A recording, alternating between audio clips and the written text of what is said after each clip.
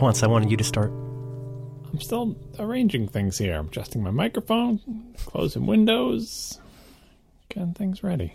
I'm not ready to go the second I click the Skype button. Oh, I should have... I never know whether to send the "Are you ready?" because it feels passive-aggressive. You should not send the "Are you ready?" You should just do the Skype call, but you should be okay with the fact that the first couple seconds I'm still closing windows and stuff. I ain't mad at you. You're just so excited. You just want someone to greet you like a puppy and say, "Hi, Merlin." That was my John Roderick impression. What kind of puppy is that?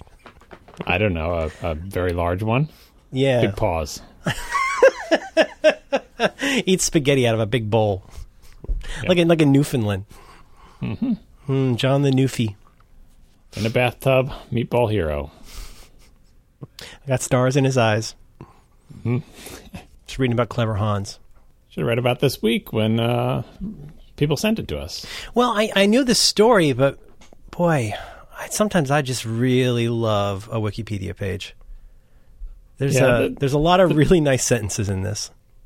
The page pinned it down more than we had. On the last show, we were talking about the horses that count, or that appear to count, and how they do it. And you had some vague memories about what that might actually be going on, and how the horse is taking cues from the trainer. And I don't think either one of us could bring up the specific name, this Clever Hans. This is way more interesting. I don't have the person in front of me, but a couple of people sent us links to. So however many episodes ago, we talked about the bias that horses can be biased. That basically, the story that I heard was that, and this is wrong. I mean, it's even more interesting than this, but I had heard that if you have a circus horse who does things like count, that basically there were ways there are definitely ways that you could signal the horse overtly. But I guess I had heard at some point that there were ways that they could pick up on unconscious clues or cues, but this sounds much more interesting. Could you give a gloss on what this says? So the extra little bit of twist here is not that the trainer of the horse was pulling a fast one over on everybody who's coming to see this horse that can do math, like the trainer would somehow signal to the horse the right number of taps or whatever, but even the trainer didn't understand that the horse wasn't actually smart. The horse was just picking up on sort of body positioning cues that he was unconsciously sending out to the horse. So basically, as the horse would clomp the answer, 1 clomp, 2 clomp, it would start to approach what the trainer knows is the correct answer. And the trainer's body would tense up. And when the horse clomped that last clomp that was the correct number of clomps, the tension in the trainer's body would drain out. The horse would notice this and stop clomping. And this is not something the trainer was doing on purpose. This was just sort of unconscious signals that the trainer was sending. So even the trainer thought the horse knew how to do math when really the horse was just picking up on his unconscious cues, which is mind-blowing and must have really ruined that guy's day who thought he had a genius horse. Although he kind of does. I mean, that's pretty... If you could pick up on that kind of unconscious body posture signaling, that is a certain kind of genius, I suppose. If you'll forgive me, let me read a little bit.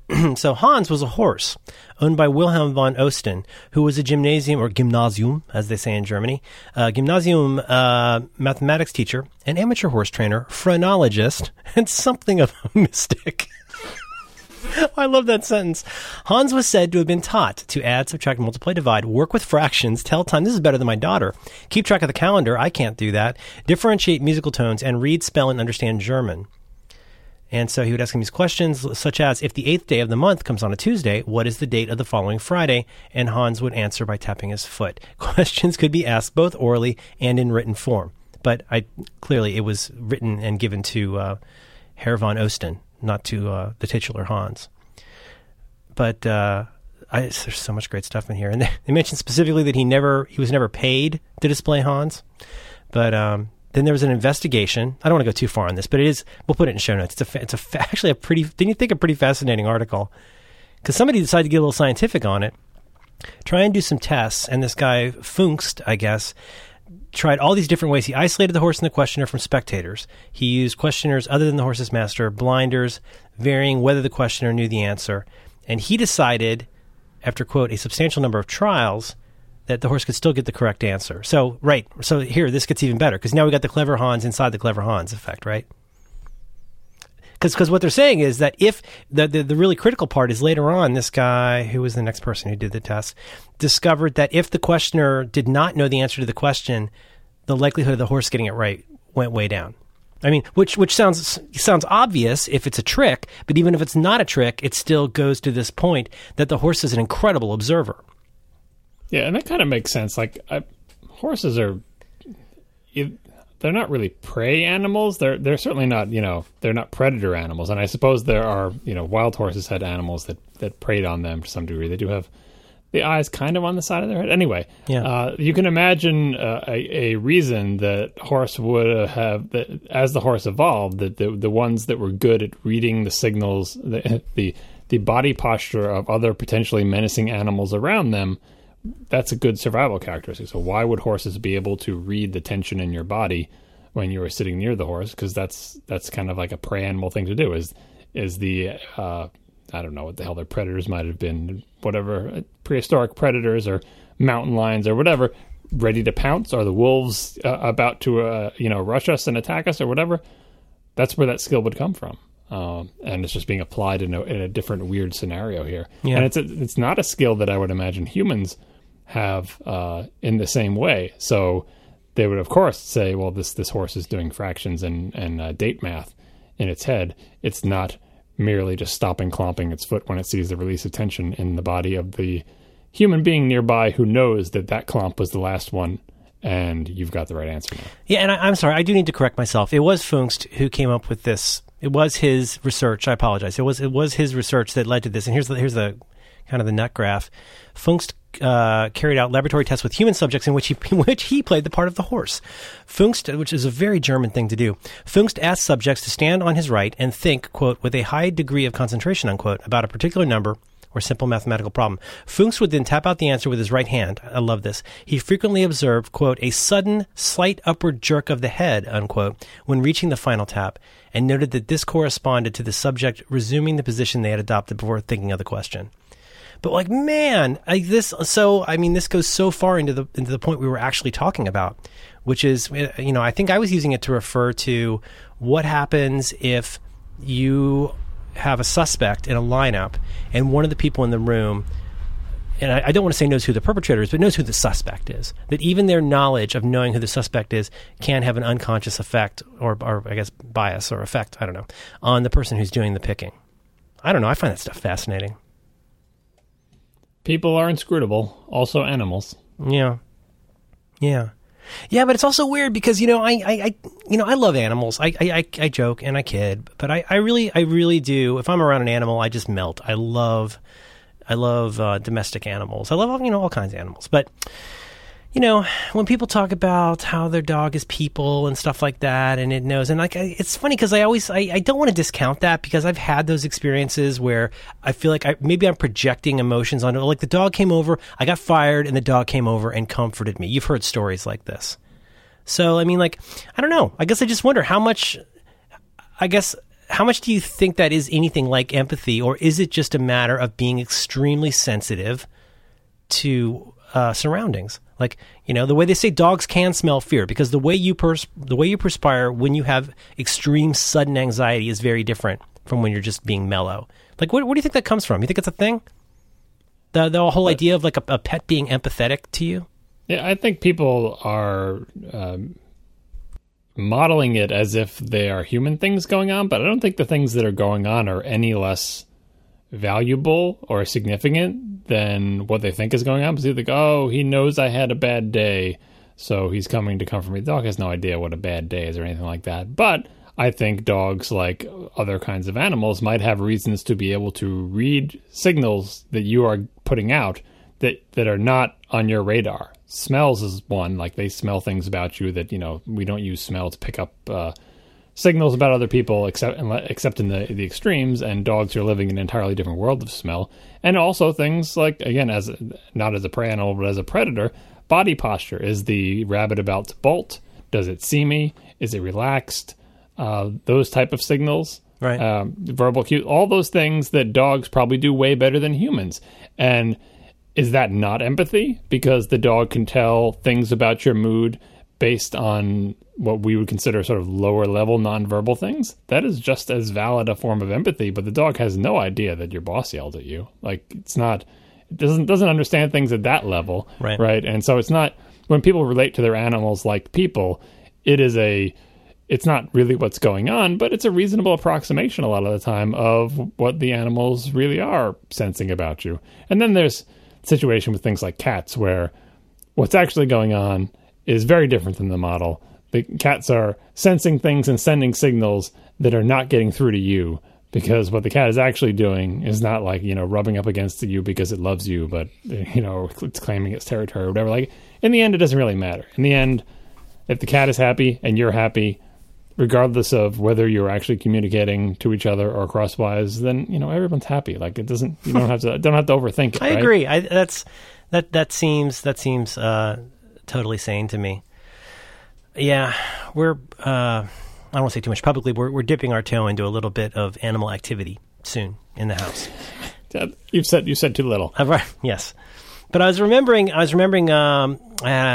housemate that I had in Tallahassee, and not long after I moved in, about 1991, he had a cat named Chuck who was a dick, and Chuck hated me and I hated Chuck, and Chuck really leveraged that because you've had a dog, but have you had a cat?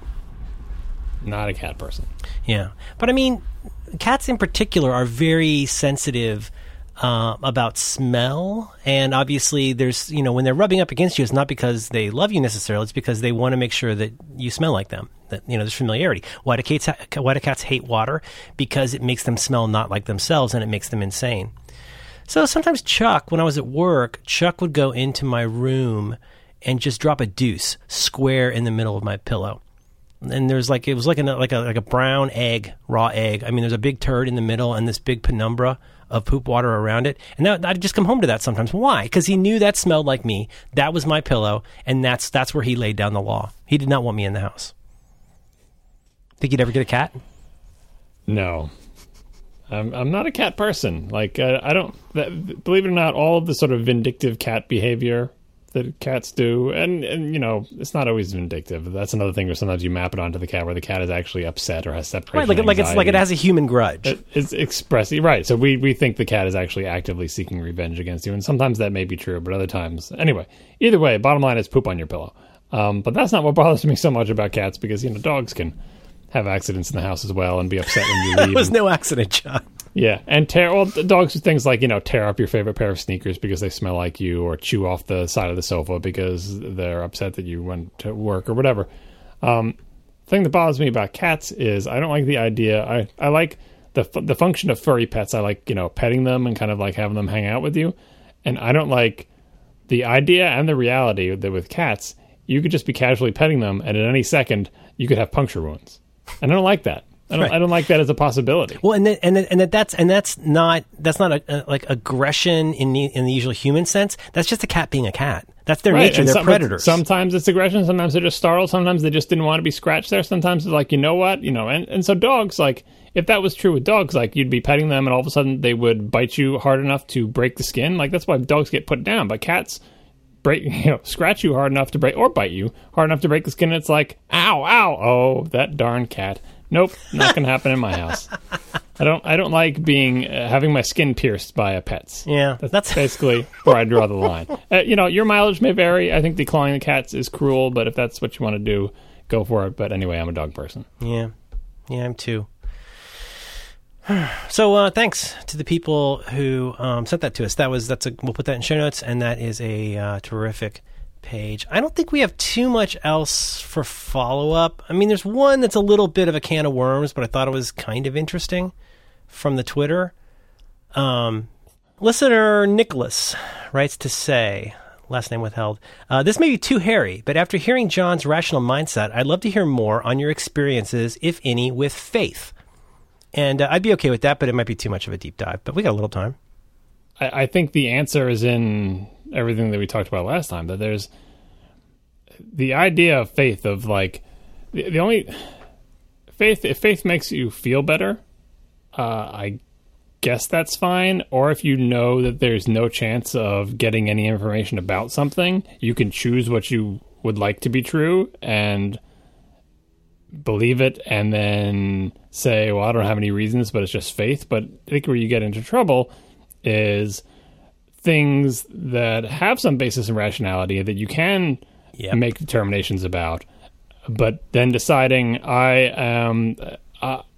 am going to select or make up some, it's dogma again, something that is not subject to scrutiny and rationality. I'm going to put it aside. I'm going to put a little fence around it, and I'm going to call that faith. And that is destructive rather than constructive, because anything you isolate like that, I mean, it's like, well, I'll only do it with things that are good. Well, how do you even know that they're good? You have to subject them to that kind of scrutiny to make a determination about them. But if you wall them off and say this is beyond question, this is an article of faith, then you can't make any determination about it. Like you yourself. Other people can make determinations. They think that thing is bad, that thing is good, but you will never revisit it with a mind towards trying to figure out whether this is actually a good thing or not. And so that's why, I mean, for me, it really doesn't have any place in my life. It has a place in other people's lives, which is fine.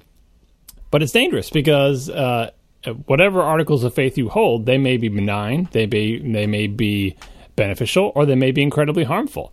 And the person holding them has no means to make that determination if they're not subjecting those articles of faith to any kind of rational decision-making.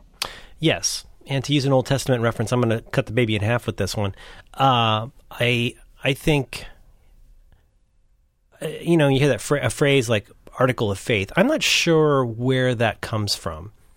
But the problem is when you use a phrase like article of faith, as especially as somebody who's not somebody with faith, it ends up getting closer to what you describe as dogma. And maybe I'm a word nerd, but I think there's a difference between all of those things. I think the difference between God, religion, faith, dogma, I think all those can be extremely different things. And they're asking for your opinion, not mine, but I'm going to jump in because I do have a really strong feeling about this. I have in the past been very much a person of faith, specifically a non-denominational Protestant Christian, like where I believed, not just believed, it was just a huge part of my life. I mean, it's when the thing that people who don't go to church. Did you ever go to church? I went to church every Sunday and holy day of obligation, more or less. Right. Until I was 18 years old, including when we were on vacation. We would find a church wherever we were on vacation and go to that. This has been the source of several episodes of Roderick on the Line that were destroyed, is that, personally, my feeling is that a lot of people who have never been really fully engaged in a church community in particular, it's easy to make a straw man out of religion. It's easy to make a straw man out of church, faith, all of those things, especially if you're like a guy in a trilby who considers himself an activist atheist.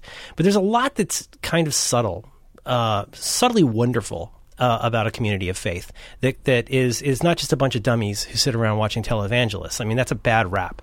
Christianity has gotten a terrible rap, and a lot of religions have gotten a terrible rap. And so, like in my case, like it's hard to get how much that community can like buoy you. Like being around these people, in our case, like, a couple 3 days a week, several nights a week, vacation Bible school. Some people look at that and go, "Oh, indoctrination." It wasn't. It was just being surrounded with incredibly generous and kind people, and you ate food together. That's what it was. It feels like something from another time. And so on that one hand, I feel like the whole idea of people of faith gets kind of a bad rap because, they get tarred with all the worst things that have ever happened in association with their religion or faith writ large. So I'm just going to suggest a book that I like a lot, which you just saw me drop in notes. I'm a big fan of Annie Lamott. Her book on writing, Bird by Bird, is one of the best. It's an essential book on writing, especially if you find writing challenging and hate yourself. It's a really good book. But she also has a wonderful book about how she came to Christianity late in life. It's called Traveling Mercies, and it's really quite good. So if you're interested in these kinds of topics and what an intellectual person, how an intellectual person could ever even acknowledge the idea of faith in the age of science, read this, and I think you get a lot out of it. So like my thought on this, which could not be any more simplistic, is that faith and science are a sort of chocolate and peanut butter that we have to keep in completely different parts of the house. I think anytime you're trying to use faith to bolster science, you're going to get some terrible science. And anytime you try and use science to bolster faith, you end up getting like an incredibly mangled faith. Because my understanding of this and my belief anyway is that people of faith understand that what they're believing is essentially an act of faith. It's the whole point is that it can't be proven. Like, I believe in God's grace. And that's something that, like, I don't have to defend that at a bar with somebody, and I shouldn't need a scientific proof. I don't need, St. Anselm or St. Aquinas or Thomas Aquinas or Descartes to give me some kind of a proof of this, because the faith is what makes it the faith. If it were something we could prove, then I wouldn't need faith for that. So I don't know. I mean, I have a lot of aloha for faith, and I think it's kind of a bummer that it gets such a bad rap among people who consider themselves public intellectuals. Because there's some of the most intelligent and kindest people I've met are people of faith, and they're not dingalings. So I don't know. I think you can have a life of the mind and a life of the heart, and you do not have to sacrifice either. It's just that there's so many dum-dums out there trying to, like, move us back in terms of what we know about science and history by saying because Bible, when they don't have the slightest idea how to read Aramaic, and that's just a goddamn shame. That's my thought. It doesn't even matter. The details don't even matter. All that matters is, like, where the danger lurks, even in the, no matter who is involved in this process, is that there are certain things that you are not willing to apply your rational mind to, right? Either that you can't because it's fruitless, because it's pointless, because you're never going to get an answer, or because they're just off limits. And that leads to all sorts of dangerous things because... It can, but it need not. I think it necessarily needs to, eventually, right? Because most people don't have faith in things that are isolated little islands.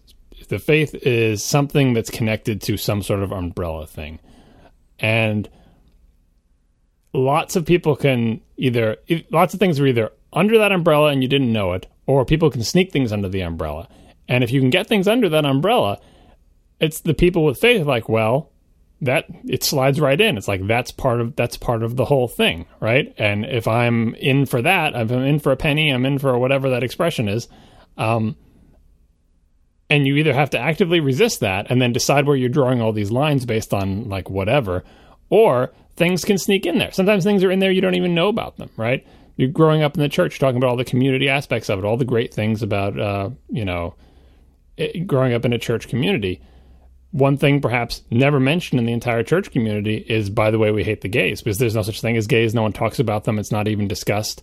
But eventually, as you get older, you realize, oh, that was actually part of the faith too. And you're like, oh, I'm totally on board with everything in this faith. It's great and everything, but I didn't know that was in there. I didn't even know what gayness was, or if I had heard of it.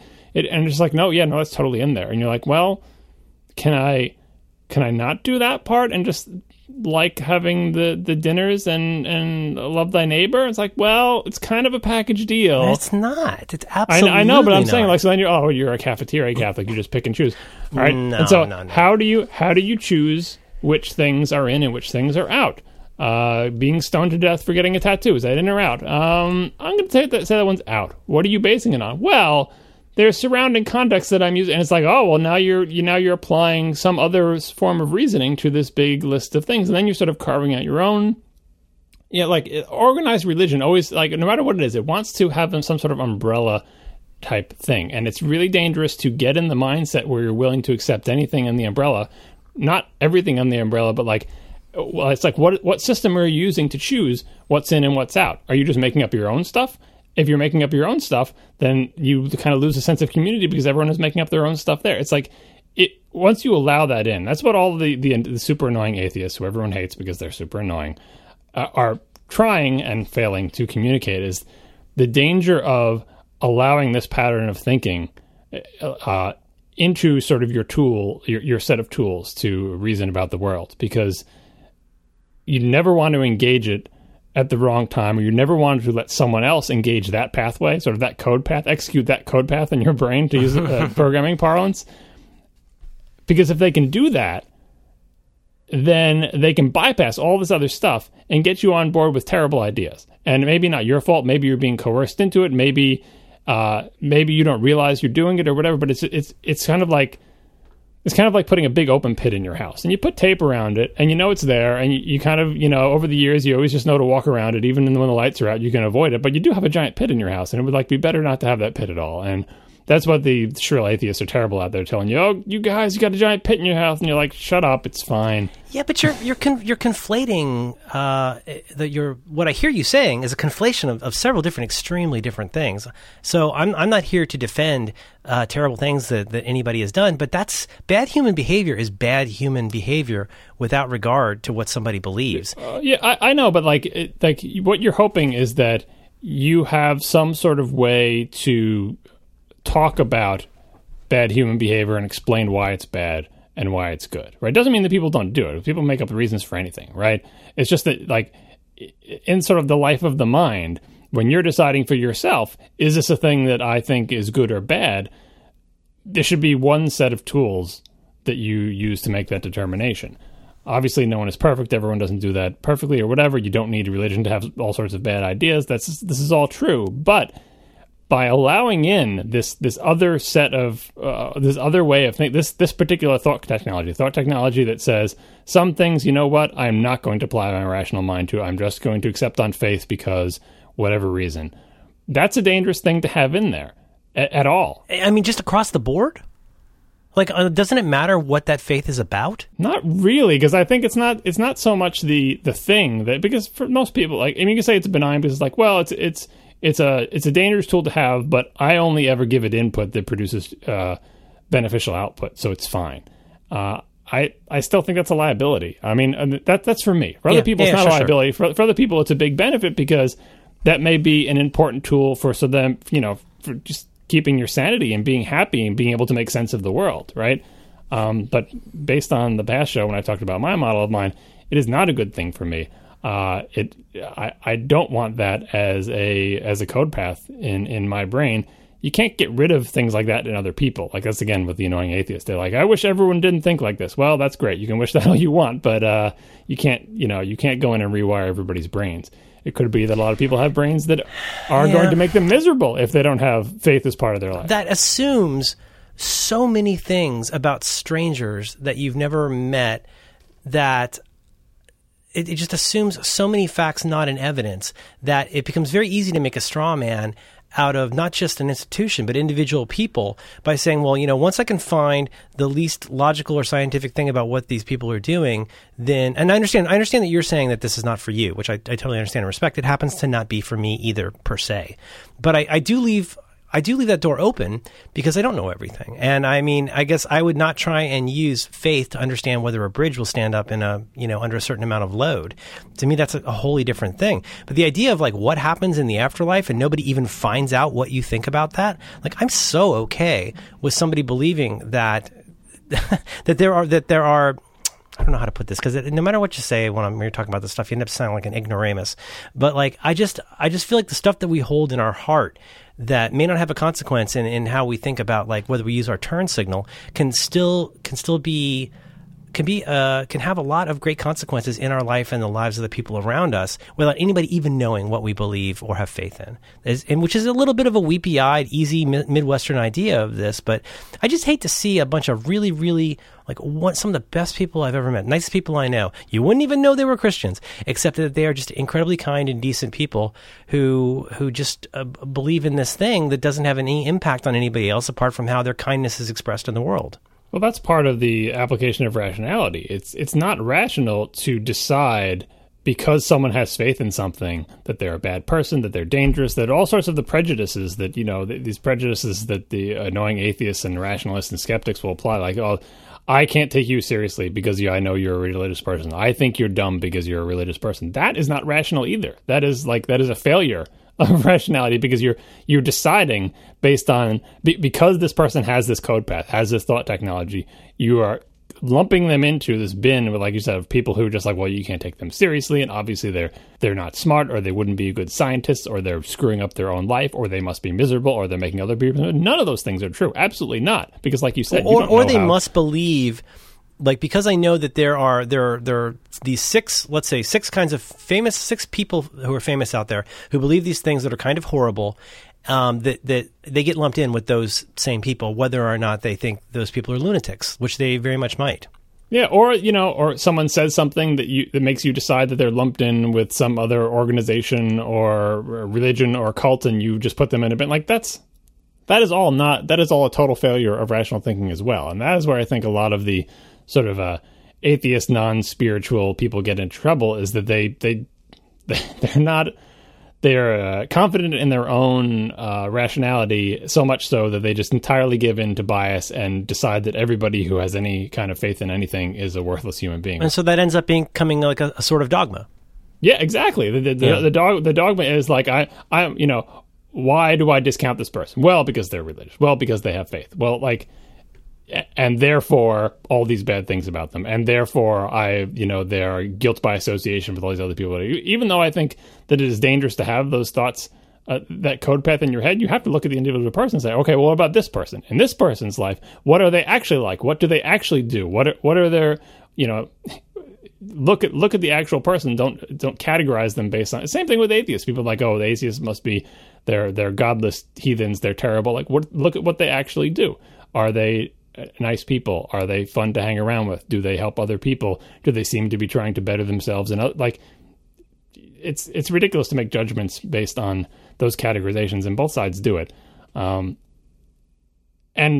all of these sort of like, it doesn't work for me, it doesn't make sense to me. Attempting to sort of proselytize that, to try to, spread, like, convince other people that they should come over to your way of thinking about it is mostly pointless, because, like, what are you even trying to do? Are you trying to make yourself feel better? But other people, like if that goes great, like, what will happen? Yeah, are you trying to change the minds? Are you actually trying to make them happier? What if they're super happy the way they are? It's like, well, they're happy, but they're hurting other people. Well, maybe talk to them about the hurting other people part, but maybe don't. It's a very fraught subject, and I don't. Here's the thing with that. That's what I talked about in the last time about that my rational mind trying to be in charge and stuff. The rational mind does come up with some things that most other people find fairly terrifying, and if you are to discuss them, like things that you've thought about and conclusions that you've come to based on everything that you know on a topic, people don't want to hear it. In the same way that if someone with faith says, I've spent my life with this, I've thought a lot about this, all my experiences have led me to believe this, and let me tell you about it, people do not want to hear it. No one wants to come and hear the good news. Like, the people who knock on your door want to tell you the good news. You don't want to hear it from them. In exactly the same way, you do not want to hear that crap. It's like someone telling you about their dreams, right? You just don't want to hear it from other people. It's like, yeah, okay, like, that's great. That's what's going on in your head. That's what you figured out. Don't tell me, like, this is the way things are. Like, that's just not, people don't want to hear that from other people. And unless you try to present it in a way where you're actually, like, preaching and recruiting, and then it gets slimy and scummy, and you really don't want that. It's like, you can maybe, if someone is interested and they ask you questions, give them answers, but once you are at the point where you are trying to essentially preach to people about anything, preach to people about atheism. We've all seen someone preach about. I've seen people preach about vegetarianism, atheism, like proselytize. Yes, but to try to bring them over to their way of thinking about something and to explain to them, I've thought a lot about this, and here's the way things are, and if you don't think this, you're a dummy. No one wants to hear that, and so it is. Well, it's really about educating people. I love that phrase. Yeah, and atheists have the little bit thing going where it's like, you see all the polls of like, which would you rather have as president? A woman, a black person, a gay person, a child molester, an atheist, Islamic terrorist. And atheist is always like the bottom of the bin because just of the country we live in or whatever. And so I think atheists have historically kept even more to themselves because they don't want to tell you how they see the world because people. No, it's the punk rock of being 26. Well, that's libertarianism. Yeah, it's a little bit different. Our thanks to listener Nicholas, last name withheld. Not too hairy. I'm glad we touched on it. I think it is hairy, and I just think there's nowhere. I think there's nowhere good to go with it. So, like, yeah, starting to realize that, yeah. But like, it's not a fruitful avenue of conversation. I don't think it's not as fruitful, for example, as we talked about in the last show. I think we're the model of mind, and sort of coming up with a model because that's sort of like a model of like warring factions. This is sort of a meta level overlay on top of that. I feel like I'm in a really awkward position here as somebody who used to be a person of faith. I do not consider myself that now. I don't consider myself an atheist. I consider myself a non-theist. And I wish that was a distinction that we could make without sounding precious. But I just happen to be somebody who's not a theist of any kind. But like, I'm also like, my awkward part is like, no, I don't actually have a dog in this fight. It's the same as I feel like in some ways, wow, talk about a third rail. There are a lot of people who are sort of downtrodden in society right now, and I don't have any reason to want them to have rights in the world apart from the fact that I think everybody should have rights. And so even though I may not be in that minority group, like I really would like people to give them a chance to have their own say, whether or not we agree with them and think they deserve to have a voice. And now I sound like Rick Perry or something. I think it just bums me out that has become. I don't even mind that the ding-a-ling atheism doesn't even bother me that much. It's mostly just people talking to each other. That doesn't bother me. It's just, it'd be a shame to overlook the people who are actually really decent people. I am making a certain kind of logical fallacy here, I know.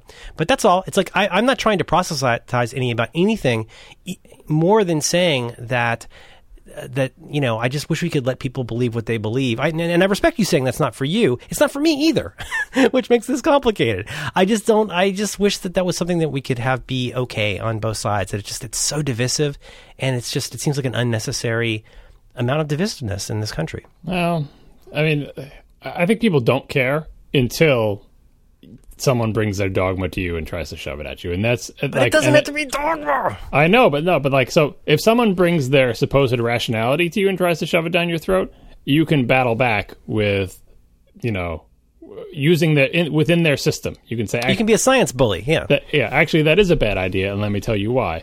And you should accept my reasoning because reasoning is how you supposedly came to your conclusion, so more reasoning should be able to convince you otherwise. If someone comes at you with dogma, you've got no defense. You can't fight back with other dogma because they don't accept it, and you can't use reason because it's not involved. And that's what I think. And you could say, all right, well, if someone comes at you with supposed reason and you try to convince them and you fail, it's just as bad, right? That if they're just better at convincing people, or if you are not good at coming up with reasoning that other people find convincing, like you could say it's just as dangerous, but it just feels so helpless if someone comes at you with dogma and someone just says, well, we need to do this because insert article of faith here. You've got nothing. You can't come back at them. It's like, well, all right. Like I have nothing except I can say, I can try to give you a bunch of reasons why that's bad. And they're like, no. Reasons don't apply here. Let me ask you a passive aggressive question. What happens when you're observing? Let's just call it an argument, but some kind of a it doesn't have to be a fight, but it's disagreement between two people. How do you feel when one side has the better argument but is not good at making the point? Is that ever a thing you notice? It's why I would never argue, for example, with Cory Doctorow. Because I think he's wrong about some things, but he's way better at arguing than I am. It's one reason I just don't argue with people in general. I'm not good at arguing. Do you have to be good at arguing to be right? I think you have to. If you have thought about your position a lot, that's what makes it quote unquote good at arguing. If you've thought about your position a lot, you can support it well, and you know all the ins and outs of it. If you have a vague notion of your position, the other side of the argument can, like I said in the previous shows, in the act of trying to get you to pin down exactly what it is you think, lead you into places that you hadn't visited. It's like, well, I actually hadn't thought about that, but now that it's come up in an argument, I need to make a on-the-spot decision about which direction, about the exact shape of this small detail of the position that I'm holding. And you don't have time to make a good decision, and you may not even know. And so, like, if you've traced the whole shape of it and come at it from every angle and have the shape of your argument, even if that shape is like the wrong shape or it's the shape of the wrong answer, you know all the perimeters of it. Whereas if you just have a vague notion that guy's thing is the wrong answer, but you don't know what the shape of your side is, you're going to lose. Like, it's not going to. You're not, and you deserve to, because all you have is kind of a gut feeling that is not, basically not that.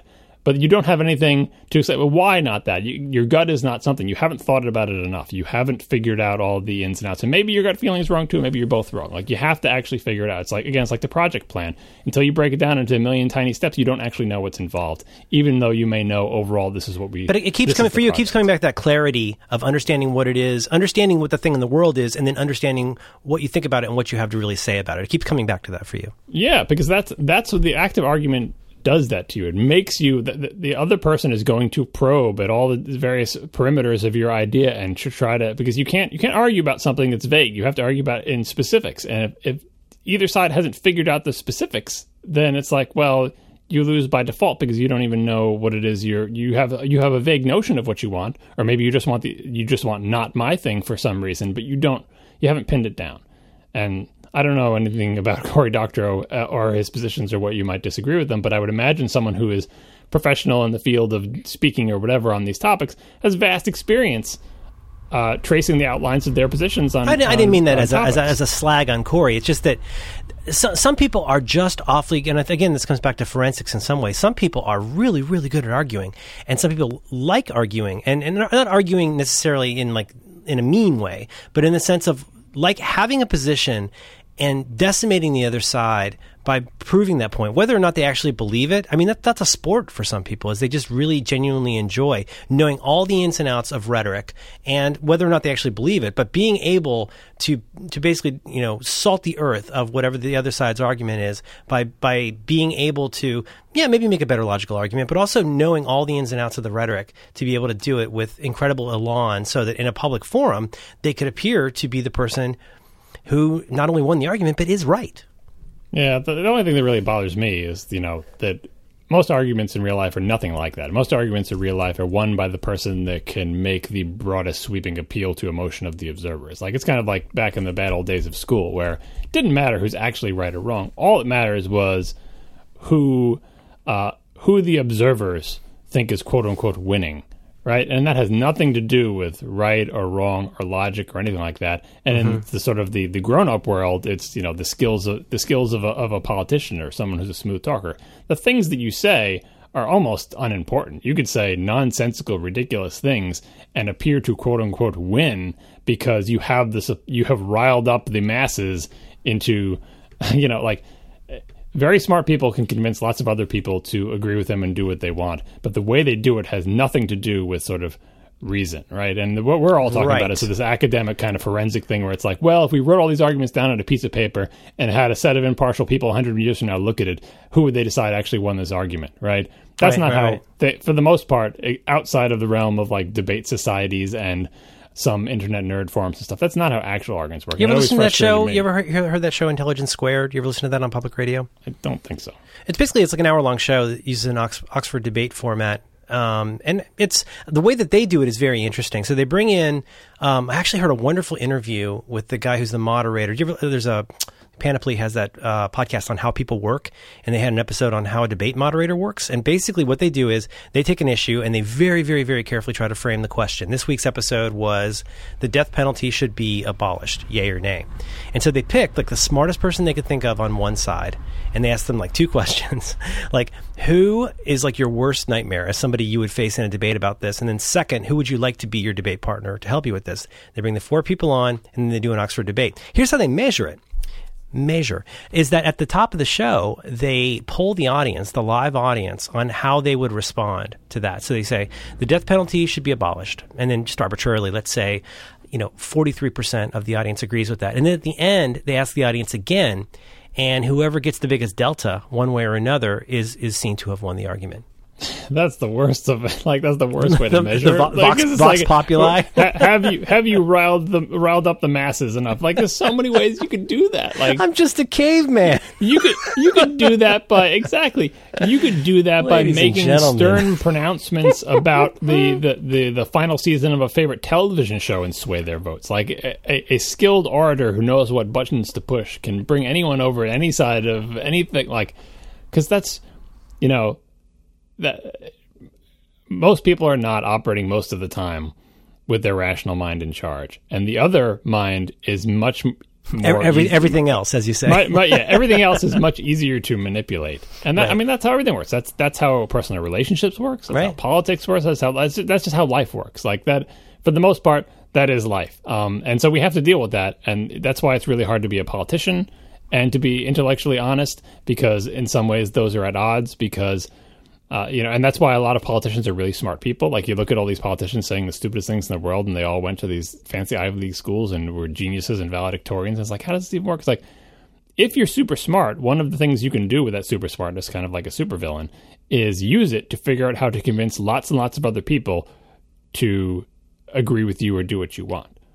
that's kind of using it for evil, but could also be kind of using it for good. Because if you say, I'm going to use my super smarts to figure out how to convince a huge number of people to agree with me, and then once I get into elected office, I'm going to do a bunch of things that I think are for the good of humanity. Maybe that's what they're all thinking. Right. Maybe some of them it's just an unconscious skill, and they're not thinking about it at that level, and they just kind of fall into it, and they're actually turns out they're really good at convincing people to vote for them, essentially.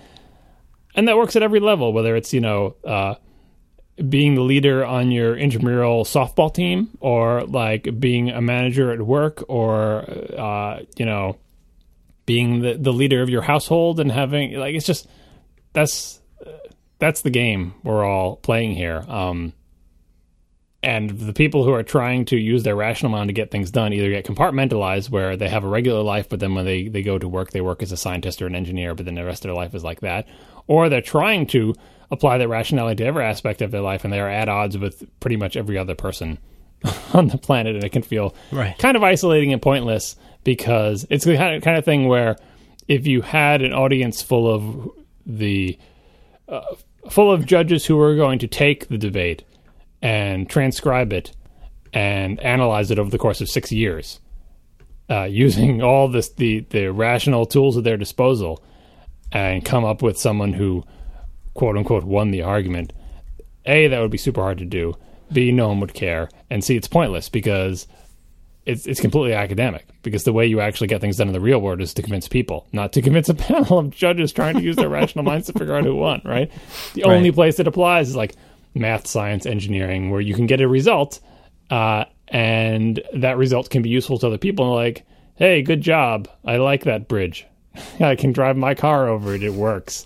I don't know how it came to be, but whatever you did there, thumbs up. This episode of Reconcilable Differences is brought to you in part by Dash. You can learn more about Dash right now by visiting thedash.com. This is so cool, you guys. Dash is a website that lets you quickly create real-time custom dashboards for any of your stuff. These dashboards allow you to get a visual overview of important data for your website, your business, even your life. There are dozens of pre-built widgets for services like App Figures, Google Analytics, GitHub, Twitter, and many more. But you can also create your own widgets to show your own custom data. They have an API that allows you to share data from Dropbox or the web and create custom widgets like charts, speedometers, tables. I've done this, and it is so cool. You can push data, or Dash can pull stuff from either Google Sheets or just a URL. It's bonkers. And the pricing is so simple. Free accounts get unlimited public dashboards. Pro accounts are a low $10 per month and also have unlimited private dashboards. Now, for a limited time, if you sign up for a free account at thedash.com, you'll automatically get one private dashboard in addition to your free account's unlimited public dashboards. There is no credit card required, and you'll keep your private dashboard forever. That's a fantastic offer. You should definitely be taking advantage of. There is nothing to lose, so go right now. Run. Sign up right now at thedash.com. And thank you so much to Dash for putting our data where it can actually be useful and for supporting Reconcilable Differences.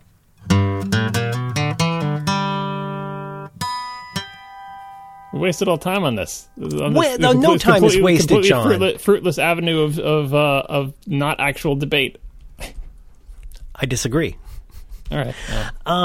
We're just trying to dig to see all these people who are saying nice things about the show. It's like, we can get them to hate us, can't we? Can we talk? Let's talk about religion. Let's see. What about cats? We don't like cats. Yeah. Well, I think I'm nicer to cats than you are, but then again, they didn't crap on my pillow. I am so you nice to cats. Oh, you don't know me. You don't know me. I am so nice to cats. Nice conceptually about the concept of cats, not individually to individual cats. Oh, I'm tremendous to individual cats. I think cats is a thing. It's pretty freaky, but you seem to have it in for Chuck. Chuck was a dick, man. He was a real tough ball player, and the thing is, Tony would feed him half a can of tuna. Who gives their cat half a can of people tuna like in oil? I mean, someone who loves their cat and thinks that's what the cat wants. Do you think Chuck someone who runs with 20-pound barbells? Maybe he's a Horcrux, maybe he was executing on Tony's behalf. Maybe Tony's the one that wanted to poop on my pillow, and he sent Chuck to do his dirty work. Maybe Chuck was sleeping on your pillow and just couldn't hold it anymore because he had eaten half a can of tuna and oil. That's just how Chuck downloads stress. Yeah, right. All right. I have so much more to say about this. Should we get on to our nominal topic of S1E10? Sure. Now that we've I have very little idea where this is going, but I am totally game. You should have an idea of where it's going because there's a nice little outline of notes that makes some kind of sense. It says... Yeah, you typed almost 11 words. Yeah, it says Merlin's World of Music. It's like Doug Henning's World of Illusion, but no mustache. Is this your card? Yeah. You have a world of music. I do. I didn't say it's Merlin's World of Music without capital W, capital M. It's just Merlin, capital M, and then lowercase World of Music. You're a musical guy. You are more musical than most people. On your podcasts, you sing. Sometimes you play guitar. For sponsors on various podcasts, you have, I'm assuming, volunteered to write songs. You've been in bands. You talk about music a lot. You are more musical than the average person. Music seems to have a important place in your life. And I wanted you to explain how that came to be and what music means to you and why other people are less musical than you, including me. Yeah, totally. I mean, and I would like to probably, parry a little bit because I know you've had some serious interest in music in the past, so I would love to do this, yeah. I don't want to jump right to the band stuff because that is the first most interesting thing to me because that's like when people get to a certain age, some people join bands and stuff, but I think we have to go back, and some people don't. I think we have to go back farther than that, and you talk about like what your first memories of music were when you were a kid. Two big threads. The smaller thread was that my family, my mother and father, were in not Columbia probably, but the RCA Music Club. Remember, you get like 6 for a penny or whatever, and so they would get new 8-track tapes every month, and their taste was just hilarious. I mean, so much of the tapes that we had, I think they must have signed up for easy listening because we had tons of tapes by Mantovani and Ray Conniff singers and just all of these, Percy Faith, all of these incredibly what they used to call beautiful music or easy listening music. So we had a ton of that, but we also had a fair amount of stuff like my dad loved country music, and so we had some really good country music. We had some comedy tapes, but, the stuff that we listened to around the house. And then, of course, I had like a Mary Poppins or Free to Be You and Me or, like kids' things that I would pop in and listen to. That was the smaller thread in some ways. The giantest part as a kid for me was AM radio. Because I remember at one point, my parents would always give me their old clock radio. And this is back when a clock radio, God, they were so cool.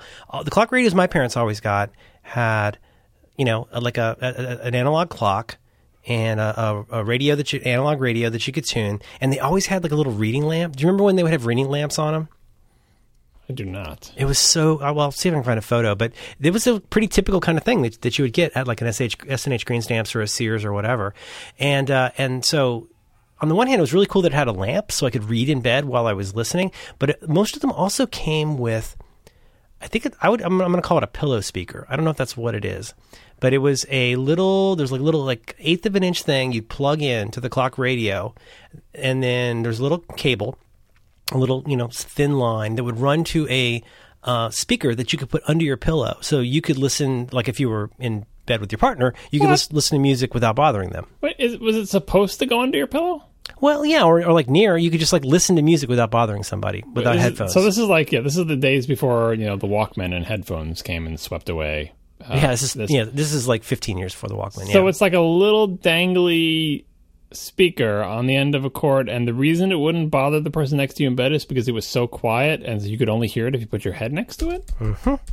Yep, I'm trying to find out. This is like they had headphones then. They were so close. They just got to put that on a little Not stick. really. No. We're talking 70 to 76. But they had the big can headphones. What are you talking about? That's for people with lots of money who know what a Radio Shack is. We did not have headphones in my house. My first pair of headphones was a pair of Nova 40s from Radio Shack in 1980. Was the first. I remember pair of the little hearing aid things. Do you remember those? Yeah, absolutely. For a transistor radio. Right. So there wasn't headphones. It looked like, grandma's hearing aid, but you'd shove it into your ear canal and it would make these terrible little noises into there. And that was on a little, twisted pair of wires or whatever going down to the thing. But this pillow speaker sounds crazy. Yeah, no, I'll find it for you. But, I'm not trying to overly romanticize this, but I remember the first time that they gave me their old clock radio. And it was really great. It felt like such a grown-up thing. I had my own radio in my room, like next to my cowboy lamp. I had my radio, and I was obsessed with the radio. So I would just constantly be flipping up and down the dial. Like, you know, I would have songs that I would just be completely into. This is circa, when my dad was alive, so I'm thinking maybe circa 71, 72. And so, yeah, for the longest time, I really loved AM radio. I listened to it enough to become extremely sick of songs when they got played a lot. And that period really went, like, big time through the military school years. I would say my AM and kind of my FM period were, like, that was giant for me up through the beginning of junior high. I started buying 45s in about 1975. I was about 9 years old, started buying, like, 7 inches. So, like, I could go to the department store where my dad worked and buy a Beatles reissue for, like, 99 cents. Or I could get Convoy by C.W. McCall. I could get, a couple years later, We Will Rock You, We Are the Champions. And so I was Listen to What the Man Said by Wings. Like, I owned all of these. But it was really AM radio that would lead me in that way. I'd pick up the singles, and, of course, anytime I went out for pizza, I had to get 25 cents to play a couple songs on the jukebox. So this already sounds like a difference between us, because I think, like, why are you such a musical person? At such a young age, to be so drawn to music, that you have these memories of this little AM radio and being excited that it's yours and playing it and listening to the songs and getting sick of them. I'm thinking that the difference is that music sort of lit up your internal switchboard of your little tiny, you're 7 years old, younger, like it just lit up all the lights on your switchboard in a way that you didn't need to think about it, and it wasn't sort of like an intellectual thing. It's just like more so than other people. Because all little kids like music. You see little infants and toddlers bopping their little butts to like little kiddie music. Like everyone likes music. Music makes people feel good, but I think for some people, it lights up more of the lights on their switchboard. All the dials are going up into red.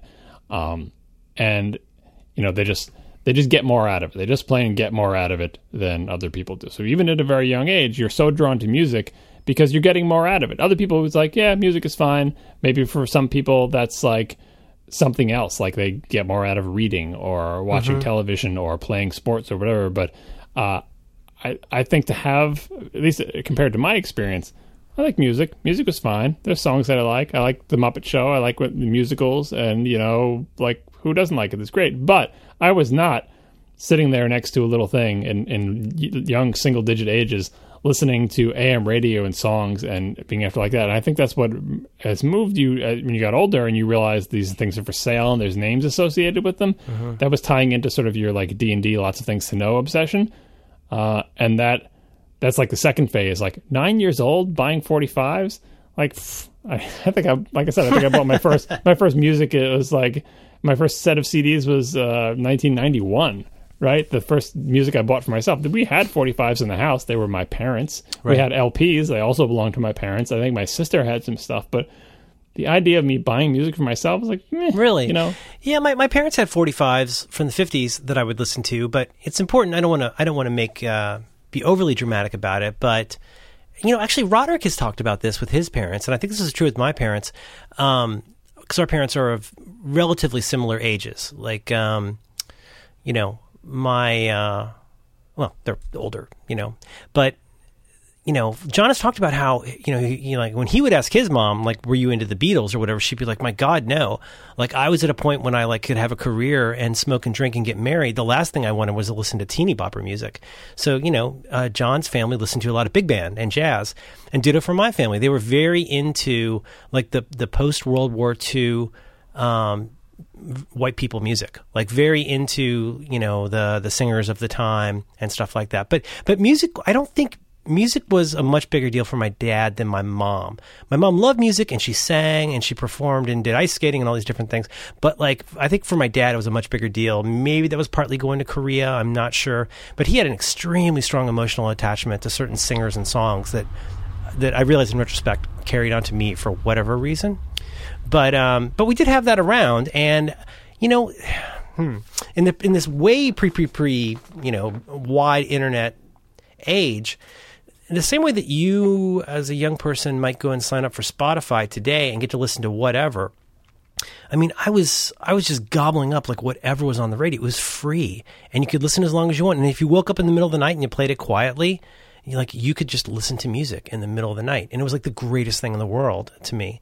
But yeah, I'm trying to think about how I got into. So it must have been something where like I had an affinity. Obviously, I'm not trying to say I'm like freaking Lester Bangs or something. I like kids music too. And my parents also did like stuff like Gershwin and Copland and things like that. But the stuff that I loved, I really loved Wings. I really liked the Beatles. I liked Queen. What did I like? I mean, I remember one of the first songs I remember giving me like an oogly feeling in my tummy was "Light My Fire" by the Doors. There's something about that crazy, the pap, and then that crazy organ at the beginning. It just felt like it came from another planet. I feel, who knows whether this is real, but I still really feel like I remember hearing "Light My Fire" and being like, this is really weird and cool. And I'm like far from the biggest Doors fan. I really actually don't like the Doors, but "Light My Fire" still has that effect. And so, one thing is that like so much of my like love of pop music and of like pop sensibility, power pop, like a well-crafted pop song, goes straight back to that time and just inhaling whatever was on the radio at that time, which was a great time for like radio pop music. So, I think that ended up being something that played out over time. And for me, like listening to Big Star was like eating macaroni and cheese. It became like, comfort food because it was so much like what I loved at this lonely, informative age.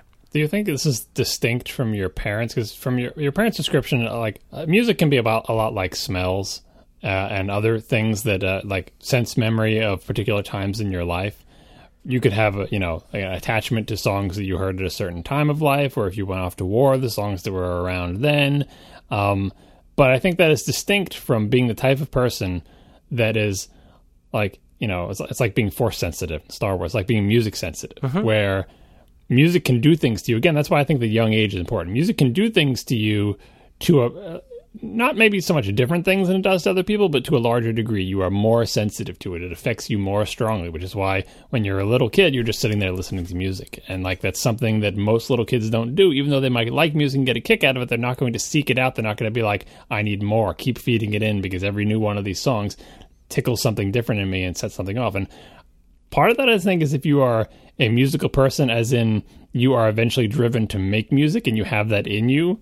You haven't gotten to that part of it yet so far of you making music, but like that, I think those things have to go hand in hand, because if you want to make music, you probably want to make the thing that's making you feel this way that you're feeling, and you want to understand this thing, and you are sensitive to it, and you can get better at it because you understand the difference between good and bad, versus sort of the rest of the population, which enjoys music and might enjoy making music and might enjoy singing, but for them, it's just another one of those leisure time activities or things that they can feel that doesn't stand out from the rest. And I've known a lot of musical people in my life, and they seem to live this different life that's like, in the same way that you might think someone who is like super into math leads this different life of the mind where they're constantly thinking about math and viewing the world through that lens. People who are heavily into music lead this different life of music where it's like they can see colors that we can't, right? They see them more brightly. And I think where this starts to get interesting is when you get old enough where it starts to occur to you that maybe you would like to make some of that music too, because I think there is, well, I'll let you continue, but like, how does that play out? How do you start getting the idea that you would like to make music too? That's a really good question, because the funny part is that impulse was virtually non-existent for most of the time. And, I'm trying to think of analogies that aren't too, fatuous, but like, it's almost like if you've grown, like think about if you've grown up in a house, like you described the way that you grew up in your house and you would make sauce, like spaghetti sauce, or, was making food kind of a community event in your house sometimes? Yeah, that one thing is an example, mostly not, but yeah, everybody's the sauce got was a community activity. Yeah, or like everyone gathers around to make the particular thing that you make at Christmas, and you have to all sit around and make little things out of dough, or making gnocchi by hand, or something else that is labor intensive, where it's all hands on deck. But then look at something like putting up the Christmas tree or whatever it is. But there's some kinds of like things that you do, I don't know. I'm probably getting off track here, but I guess like there are certain kinds of things where I'm trying to make a pivot to thinking about the way people think about food today, and how, like, you know, there's always been cookbooks and there's always been recipes, but like I feel like it's only in the last 15 or 20 years that there's this entire giant subculture about being just shy of a chef. Like that didn't used to be a thing for most people. People would buy the Julia Child book, or they buy, you know, the Kilborn book, or, you know, whatever, and they go out and they'd make recipes, but they wouldn't really think of themselves as being in the cooking culture. They would still mostly consider themselves a consumer of food, and they didn't feel the need to have a blog about it. Not that that's bad, but like there was a time when most people still thought of themselves as laypersons when it came to food, and, you know, But then of course, there are the people who just feel that drive from a very young age where it's like, well, why would I do anything but do this? Like, this seems like such an obvious thing. Now, for me, I was very much a consumer of music, and I want to separate this into kind of three parts, because there's the music that you listen to with your ears. There's the creation of that music with your hands, and then there's the whole culture around the music that you enjoy. And so, like, for me, there was very little hint of anything approaching the culture of the music I liked until pretty close to, say, like maybe late elementary school. And even then it was mostly like, we're really into Le Freak, or we're really into the Village People, or a bunch of us like ELO, or whatever the weird band we all liked. A bunch of us really liked Queen, but it didn't have a lot of, like, there were not meetings about it. You know what I mean? We just all really liked this one song. On the school bus, we would all sing along with You Light Up My Life, and that's something that everybody did. You would be an animal if you were not singing along on that beautiful song. So, do you understand then what I mean about the three parts? Because I think the critical jump is between being a consumer, a rabid consumer of music on the one hand, and then being an even tentative creator of music on moving toward the other end. In between is the, like, oh, I found other people who like this too.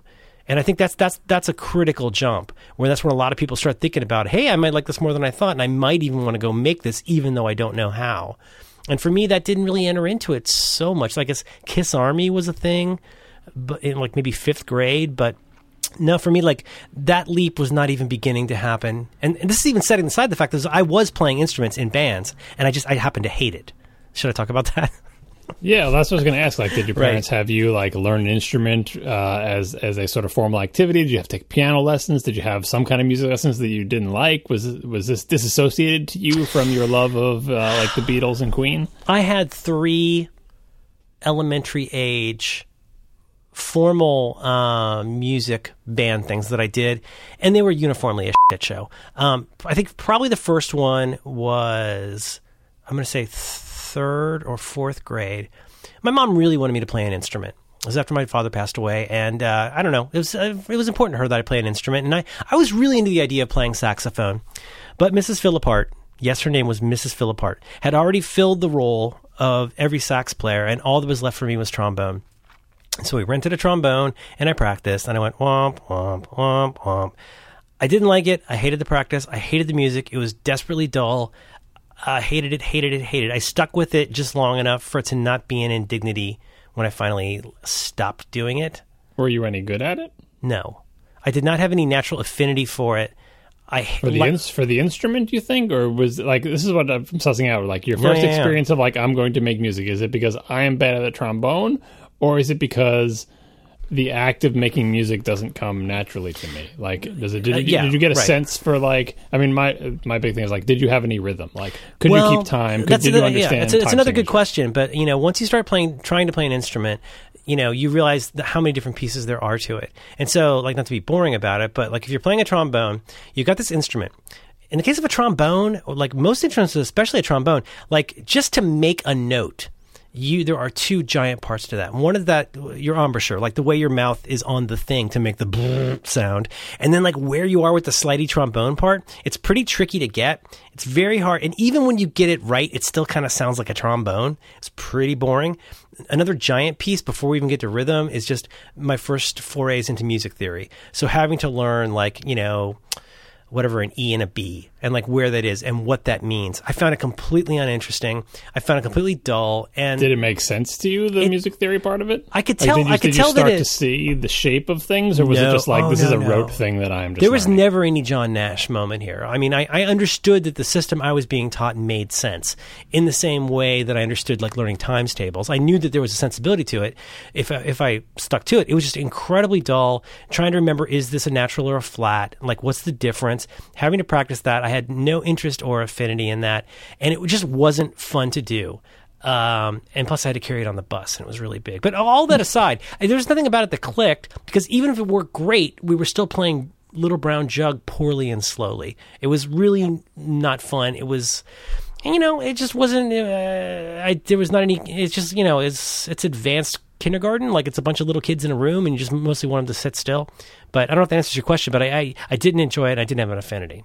Did you know other people of a similar age who made the breakthrough at that point? Because I definitely did. I absolutely did. Like kids who like learned piano at around the same age that everyone else was learning to blat their way into a trumpet or try to make some sort of woodwind instrument and make a noise that wasn't a horrible squawk. Yeah, we should jump to accordion in a minute, because around that age is Wow. when my second best friend, the son of our minister, was basically a prodigy.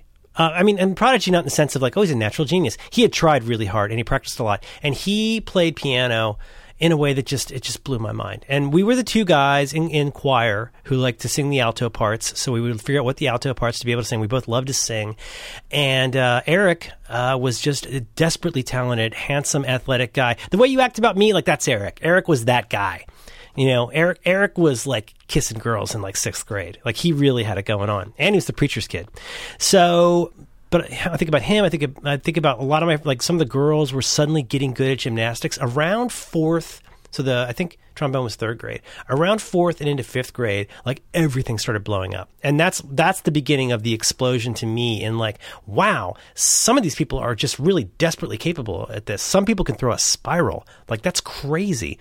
You know what I mean? Some of these people can like do karate. It's like, when did they learn that? So that was the year of accordion. How did you feel about your singing? You just mentioned singing. How did you feel about your singing voice? Is that something you feel like you had sussed out? Like, I was good. I was good for a 9-year-old. I mean, like, I'm not a great singer by any stretch, but like, I was really good for a 9-year-old, because Eric and I could suss out the harmonies that made everything sound so much better. And like, I think the teachers thought we were a little bit of a nuisance. The music, what do they call it? The music minister. Like, we were probably kind of annoying to be little kids trying to sing harmonies when they just wanted us to sing, there's so many great songs. I can still sing so many of those songs. But I was not self-conscious about my voice at all. Did that seem like a less significant thing than the people who could play piano really well? It's like, oh, well, yeah, sure, I can sing, but that's just basically like talking with... Two orders of magnitude less interesting, yeah. So you hadn't sort of assigned... This is something that happens with family life, like known families who like come up in musical families where the singing is something that they all do, and that it's seen as just as sacred and as important as playing the musical instruments, which they all do as well. Whereas when you're a kid, it just sounds like fancy talking, which is so much easier. It seems so much easier, especially if you can do it, than learning piano or trumpet or trombone. Like, well, that is hard. But singing, like, you just do it. Like, yeah, nobody in our church, nobody didn't sing. Right, and like singing, everyone thinks they can make noises with their mouth that they call singing, but actually making notes that sound like the notes. Like, I mean, the easy way to tell for even a little kid is like, you just record them singing and play it back to them, and if they make a face, it's like, yeah, that's what you actually sound like. You can't sing, kid. But other people can sing, and you play it back to them like, yeah, that's what I was singing. That's a song. That is the song I was singing. It's stupid. It's not like playing the piano, but like, I feel like especially for young people, don't assign value to being able to sing equal to being able to play an instrument, even though I would wager that it is easier to get someone to learn to play the piano impressively than it is to get someone who can't sing be able to sing the actual notes. I mean, well, even the results of, I don't know, I mean, this is super general, but yeah, the results of somebody who is in the 85th percentile as a pianist versus the 85th percentile as a singer, the piano person's going to come off way more interesting, I think. Yeah. That's why I think like kids don't assign much value to it. So you've got instruments that you hate that are just like that sound like homework. Times tables is exactly the analogy I was thinking of. Like I know a lot of people who had to learn instruments or tried to learn instruments when they were kids, and it was just treated like times tables in the same way that you don't understand like the underlying like shape of numbers. They're just like, look, right? Memorize, No, exactly. Memorize how to do long division. 6 times Memorize how to 9 do this is thing. 54. Yeah. Yeah, just and that's just what you do, and go to the concert and play your little thing. And then there are the kids who are like, actually, this is a system. You guys don't see it, but I see the outlines of it, and that's why, like the kids who like became, what you say, like piano whizzes, like they started learning Little Brown Jug on the piano, and someone explained to them the notes and everything, and then eventually they're like, wait a second. And they started to see the underlying shape of how music works. And it's like all these keys in the keyboard, it's not just this big undifferentiated sea of black and white. There is a system here. I can understand how the system works. And it's not when I'm transposing music, oh, you want me to shift that up or down? No problem. Right. It's not like I'm doing multiplication tables in my head. It's like, no, you don't see the shape of the whole system. And some people just intuitively get that, and some people don't. It sounds to me like at this age, at least, you were not intuitively getting that, even though you were kind of intuitively getting that about singing, because maybe there's less to know, but knowing the existence of harmony, being able to pull it off, that's like even one step above, here are the notes, can you sing them? Because, again, I think there are far fewer people in the world who can sing the actual notes than there are who can be taught to play I don't want to make too too much of big. I'm not saying I was great at it, but like we were definitely in a minority of people who thought it was not only fun but kind of cool to be able to sing these songs and come up with something like an arrangement. And Eric was the leader on that. Like I was just following what he came up with, but like to be able to be in a room, even with, it sounds silly, but a room where 20 kids are singing in unison, and then suddenly a couple little kids are singing a harmony. It's like you're right back in The Sound of Music, which a silly movie that I still find very moving. But like hearing children singing in harmony can be really oddly moving, and like I could feel it. I could feel it in my heart. I could feel it like the tiny little soft hairs on the back of my neck would perk up when we did that. And then we got to accordion. This episode of Reconcilable Differences is brought to you in part by Harry's. Harry's offers high-quality razors and blades for a fraction of the price of the big razor brands.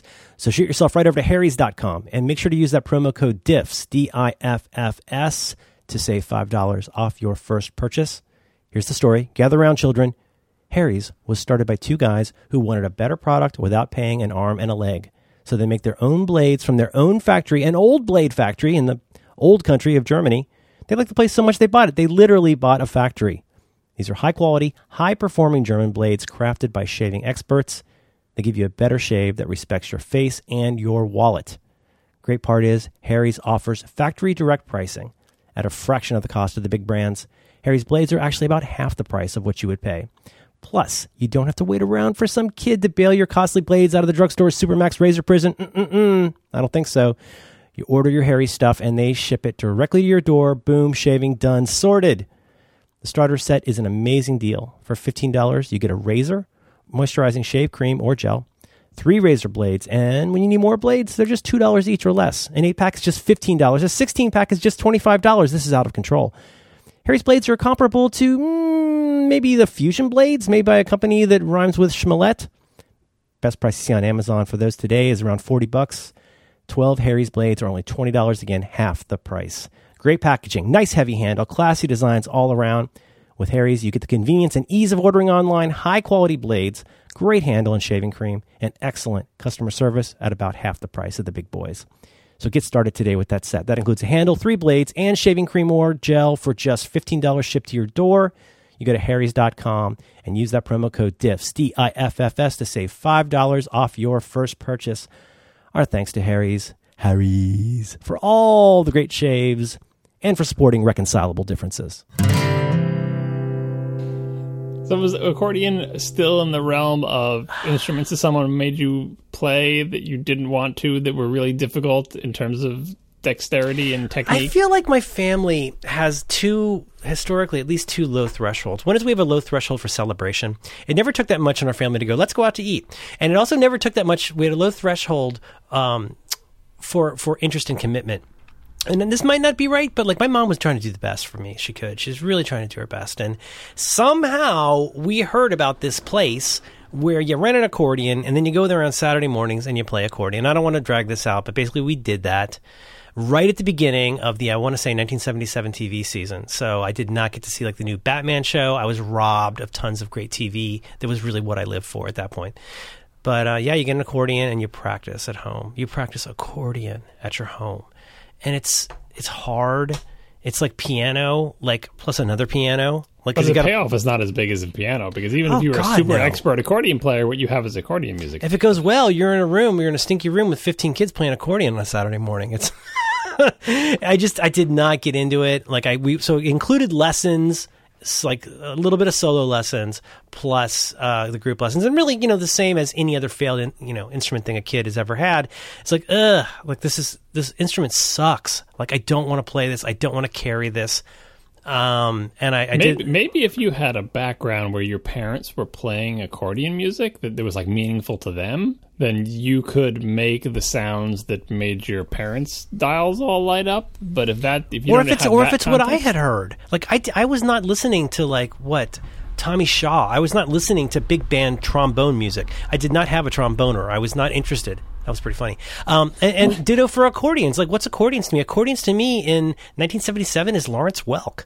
Why would I want to do that? So, but we did it. We stuck with it. I did it for the absolute minimal, dignified amount of time before I quit. And there was only one more after that, which was Drum and Bugle Corps, which was the third and final shit show, which was like, well, my mom's friend's son does this and it's keeping him off drugs and it's great. And you go to Drum and Bugle Corps and you can either play, you got two options. You can play drums or you can play bugle. And bugle's really trumpet, right? So I'm supposed to learn trumpet.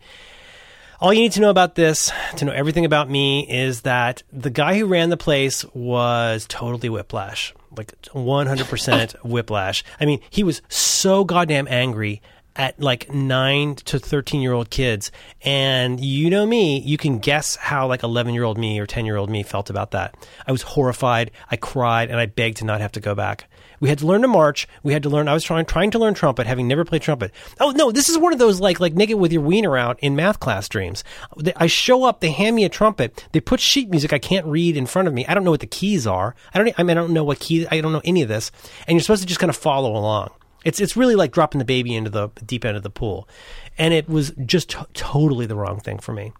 And so that was very short-lived. This is really boring, but that's why it was hard for me to get into music for a long time. It's like there was never the right fit, never the right like group. The closest I got, now that I think about it, was singing in choir and what do we call it then? Chorus, yeah, singing in chorus.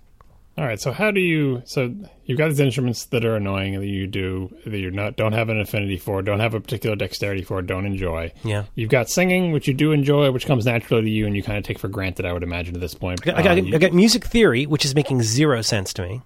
Right, and you're still listening to and enjoying music, and it's an important thing. How do you make the leap to whatever your first crappy band was?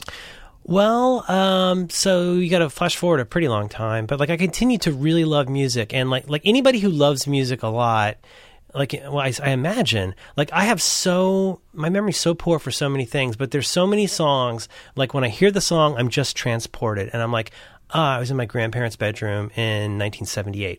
And hearing the Pina Colada song or whatever, or 79, whatever that was. But I mean, like I have very specific recollections of those things.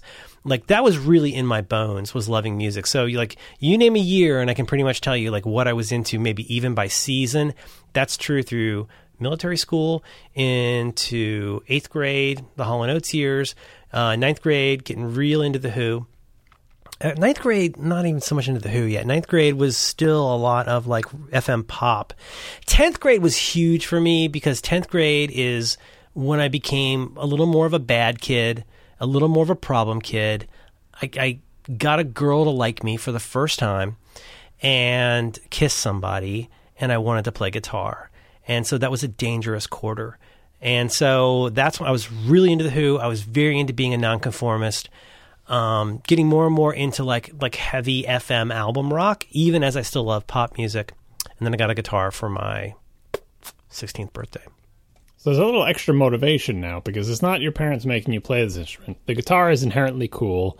The things you can play with it are the music that you were into, and girls like it. And so I would imagine you are extremely motivated to become proficient in a way that you are not motivated to learn how to buzz your lips the right way to make the sound. Yes, yeah, everything but the girl part. I mean, I've always been super into girls, unfortunately. But like, no, I never bought into that mythology about getting girls. That's just absolutely never been true in my experience. It was more like the other guys liked it. Girls like guitars too. Well, girls like anyone who can play musical instruments. Girls like drummers. Girls like drummers. Right? Get real. But the drummers, come on. Well, they like drummers and musicians. The singers probably have it over. But no, you don't know what you're talking about. The bass players and the drummers, man. But anyway, I got this. What I did know was, and this has been talked about at length with Roderick, is that feeling of playing the tennis racket and like wanting to be. You're like the kid in the Kinks video, in the Come Dancing video. Like I knew I wanted to, whatever Pete Townsend was feeling, like I wanted to feel that. I could tell that there was something very special happening. You wanted to make the guitar face. Well, like when you see Pete Townsend circa 1970 and you listen to just take something as basic and simple and ridiculously obvious as Won't Get Fooled Again. So when Pete Townsend jumps up in the air and plays these notes, bow-down, like what could be simpler and dumber in the entire world than him jumping up in the air, doing a jumping jack and like coming down super hard on this little slide, a whole note slide. But it's like one of the most rock and roll things you've ever heard in your life. I can't defend rock and roll to people, but what I will tell you is if you love rock and roll, whatever that guy's feeling when he's in that jumping jack in midair, I want to feel that. So it was partly about wanting to make music. It was not about wanting to write music. It was about just wanting to be in that culture, like to be part of that, to get closer to that, because it felt real and important. And the band thing wouldn't really come so much till a little later, but like I found it like very difficult to learn guitar, but I was pretty dogged about it. It's very hard. I had a really crappy guitar with terrible intonation. Like anybody, I struggled to keep it in tune. Initially, I think I had an amp and then it broke in a couple days.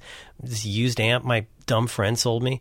But is it acoustic guitar your first guitar? No. It was like a fifth hand, really crappy, like sub Sears guitar. It's like a $20 guitar, yeah. So then you're playing that with no amp, just the little strings tinkling away. Yep.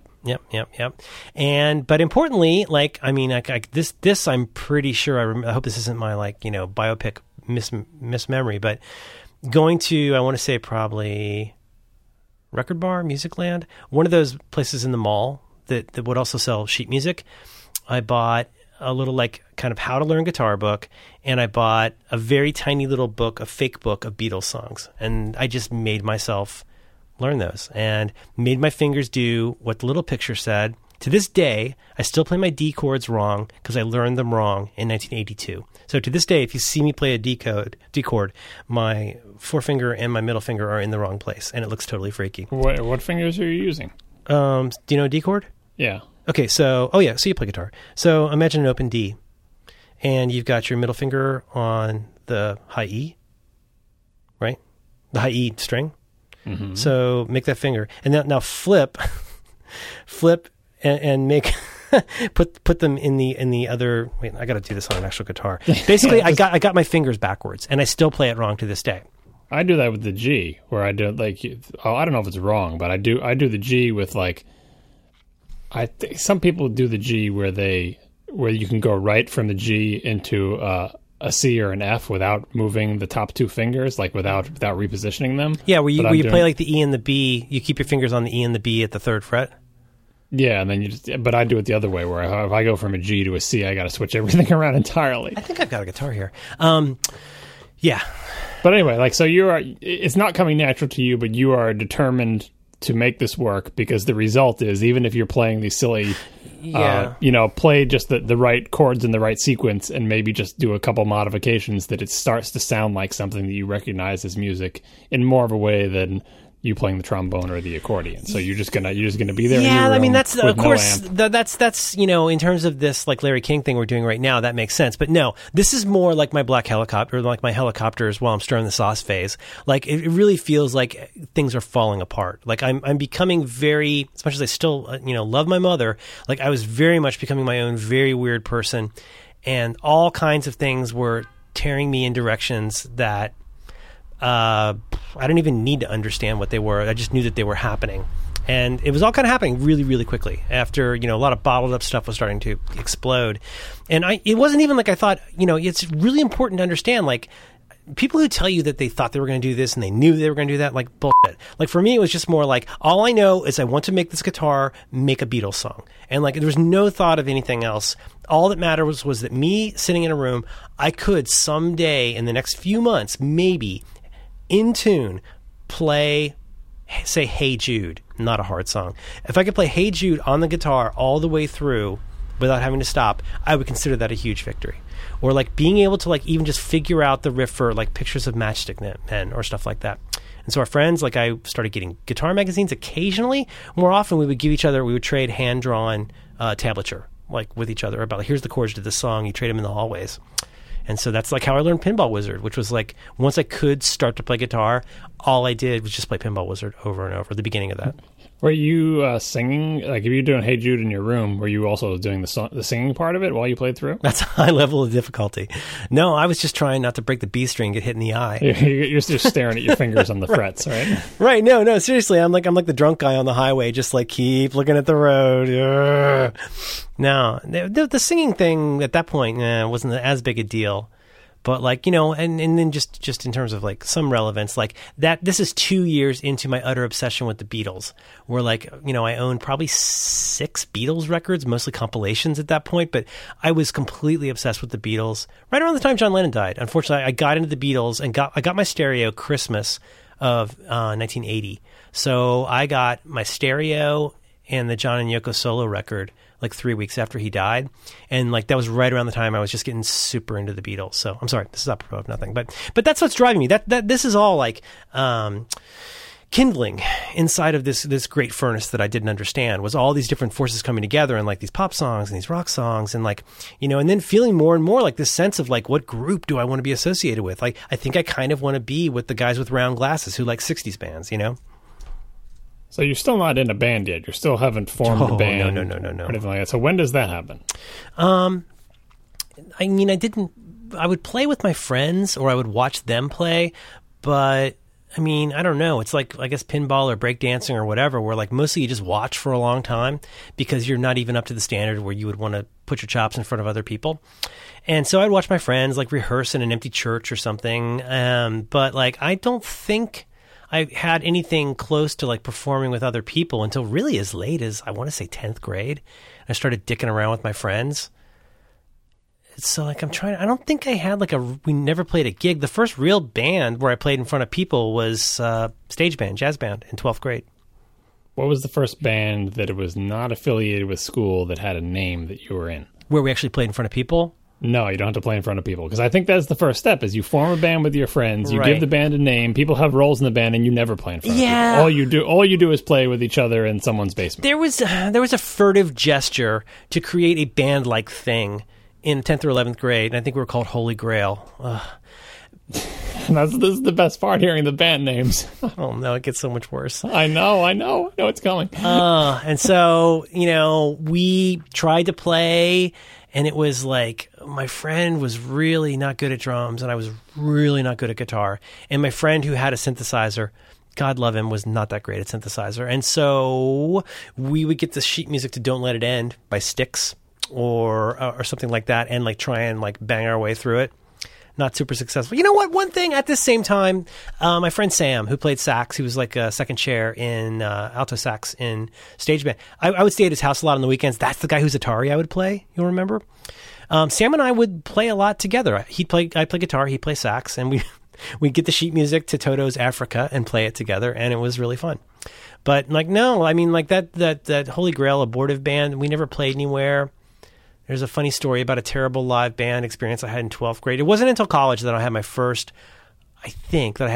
real band where we had rehearsals and equipment and played for people. Yeah. All right. So my second, well, kind of first year, but second year was my first real band. We don't want to skip all the way to that one. Are there any other band names that were overlooking between high school and college? Let's hear them. Oh, God. And who picked them? Did you come up with any of these names? I was great, man. I'm a machine. I am great at naming things. All right.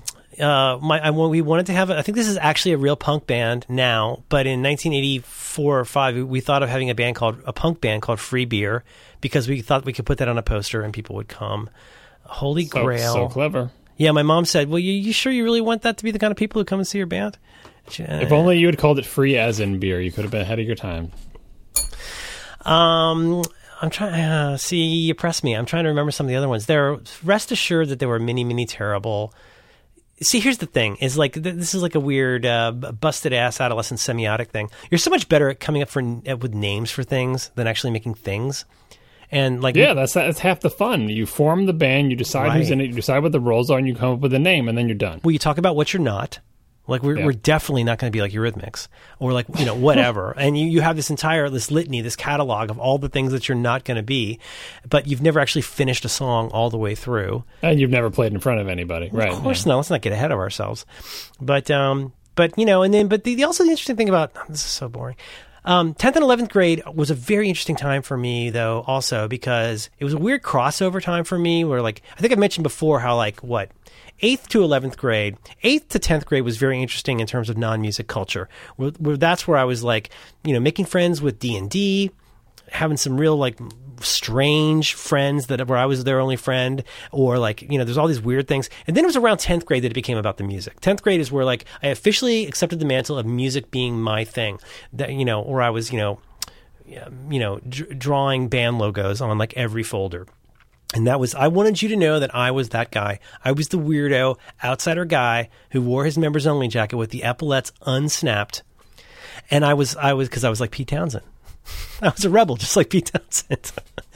No, but the band stuff didn't. And then in college, I had a band I liked a lot in college. Can't think of any other names. I wish I could serve you with some more terrible names, but.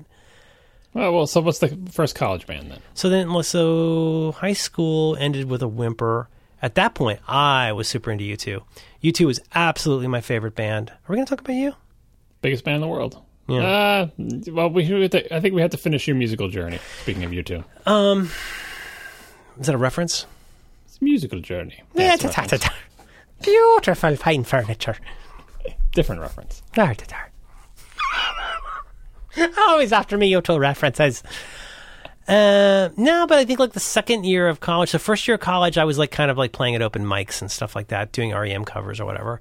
And this is 1986. You're there with what, acoustic guitar and singing? Yep.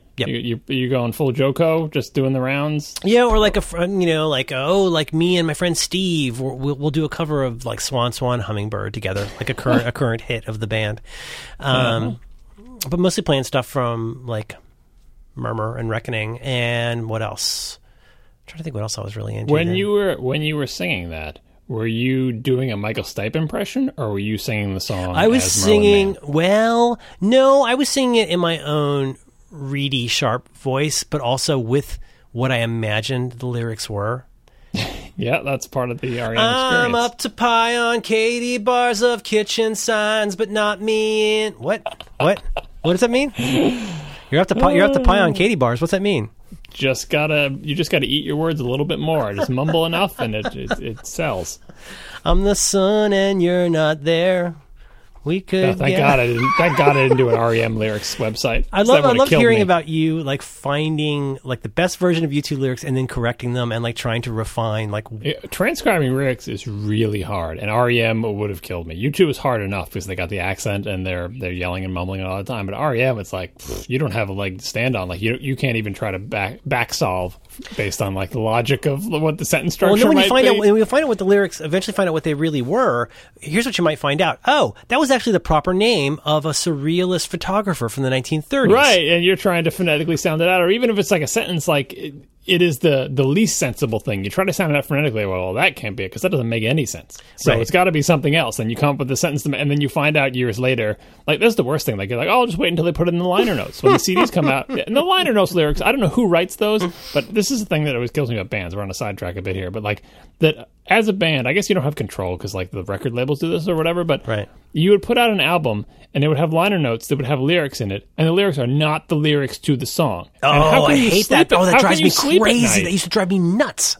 How can you sleep at night knowing that you put out a recording of this song that you poured your heart and soul into, and that people are going to look at the liner notes and think you were singing these words when you weren't? And how does that happen? How do you say? How do you? It's got to be a similar phenomenon to Send Us Your Deck. Like, it's got to be something where, like, there was a disconnect between, like, maybe the lyrics got sent in time to produce the art while they were still recording and it changed or something like that. Maybe the band doesn't care, or, like, the other thing I can think of is, like, authors. You don't get to pick the cover image on your book. You get to write the book, but the publisher picks, I don't want to get too close to home. Pussy Willis. But even for things just like, like novels, where Stephen King, I would imagine, still doesn't get to pick the covers of his novels. He sends the novel to the publisher, they pick the cover. And he's like, how can you live in a world where your novel has, but at least all the words are his? But yeah, so the liner lyrics for U2 and REM albums, and probably every album ever, are just filled with lies. You're right. It could have been that those were the lyrics as written, but not what were sung into the microphone, or it could have been someone listened to the recording and tried to sound it out and just made up BS. Oh my God, what a horrible thought. That always looks what it looks like to me, because I'm like, I know this is not what Bono was saying. Yellow, I have 17 live versions of the song, and he enunciates clearly in every live version. It's 100% consistent, and here's the demo tape, same word, consistent. But the album version, it sounds like he's mumbling this, and the liner notes sounds like someone listened to the album version and transcribed. Anyway. Wait a minute. Gloria, Celsius, Ronnie James Dio. That's not right. Yeah, when they go Latin. When they go Latin, right. It's really, I mean, at least you have a leg to stand on. Like, well, Latin, that's got to be translatable to something, so I can back solve. But REM is just for what it's worth. Association. The video for that song, way overplayed in the early days of MTV, was absolutely my introduction to U2. Just for what it's worth. I barely remember that video. All right, oh my God, we're out on a barge and he had the big hair. You don't remember that? Oh yeah, that's like the cover of October, same barge. It is, right? And like when Adam had like his like weird blonde fro. Yeah, the big poofy thing. Yeah, I know what the band looks like in that era. I'm just trying to think of the video, but I'm thinking it must have been the same settings as the photography. Yeah. They probably did it all on album. the same day. And there's like it's just basically them in a barge doing Gloria, and then there's a bunch of kids on the shore and some camera shots of them standing there. All right, so I'm sorry to sidetrack you. So you got your college band. You're doing the open mics. You're playing REM at the open mics. So you're actually out there playing in front of people. You are dealing with whatever it is that you need to deal with to get yourself to go in front of a bunch of people and say, "Hi, I'm Merlin. I'm going to play some songs for you." Play them and then leave. Swan, hummingbird, hurrah, we're all free now. What noisy cats are we? Did you have any thoughts in your head as like this?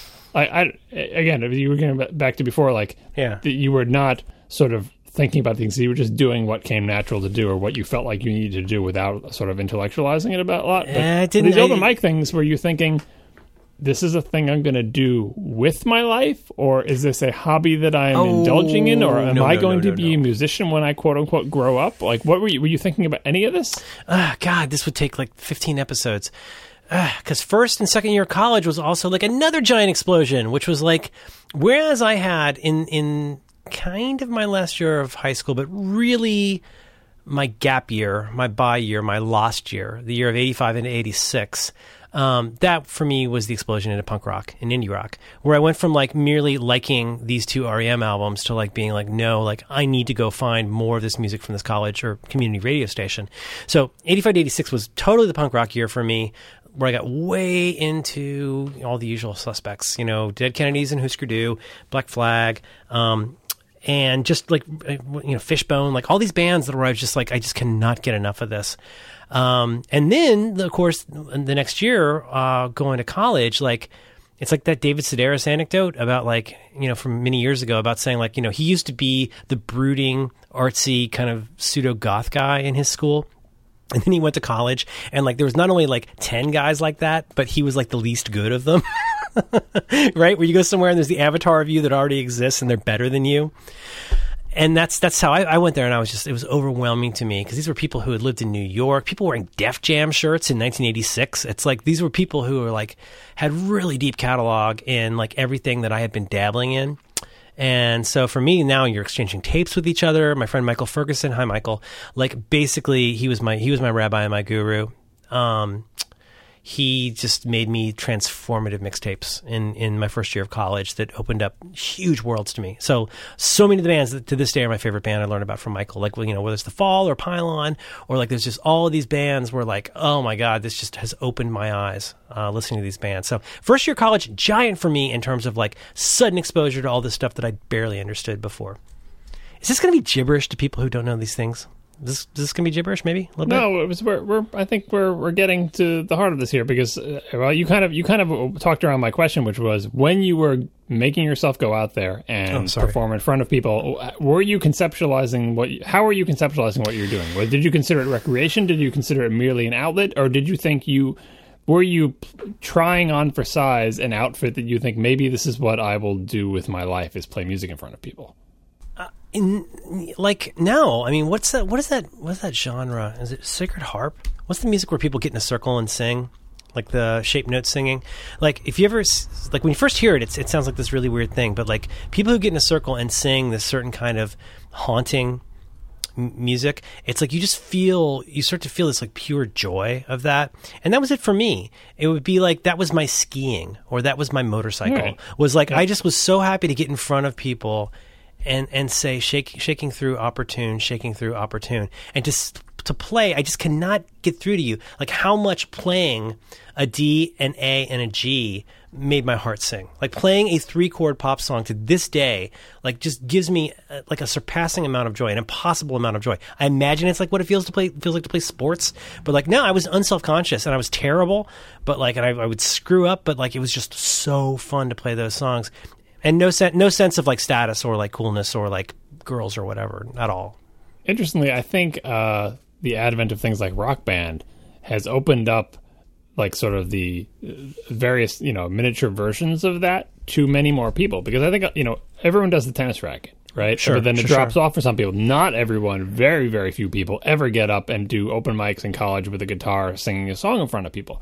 But everyone loved the tennis racket. So what happened? Where did that go? Well, it's still there. And if you give them kind of a safe environment to do that in, like play a fake instrument that is much easier than the real instrument in a video game environment, you get to tap into those feelings that you were just describing of, no, you're not in front of people. No, you're not really playing the chords. But it's a close enough facsimile that you're kind of back to the tennis racket. And obviously doing it for realsy reals is way bigger and way more significant. But I think that is in everybody. Like I'm using Rock Band as an example of like that everybody has that feeling and would like to tap into that, but most of them don't because there are too many downsides and it's too difficult and it's not significant enough. So this was your skiing. This was your recreational thing that you did because you loved doing it. Right.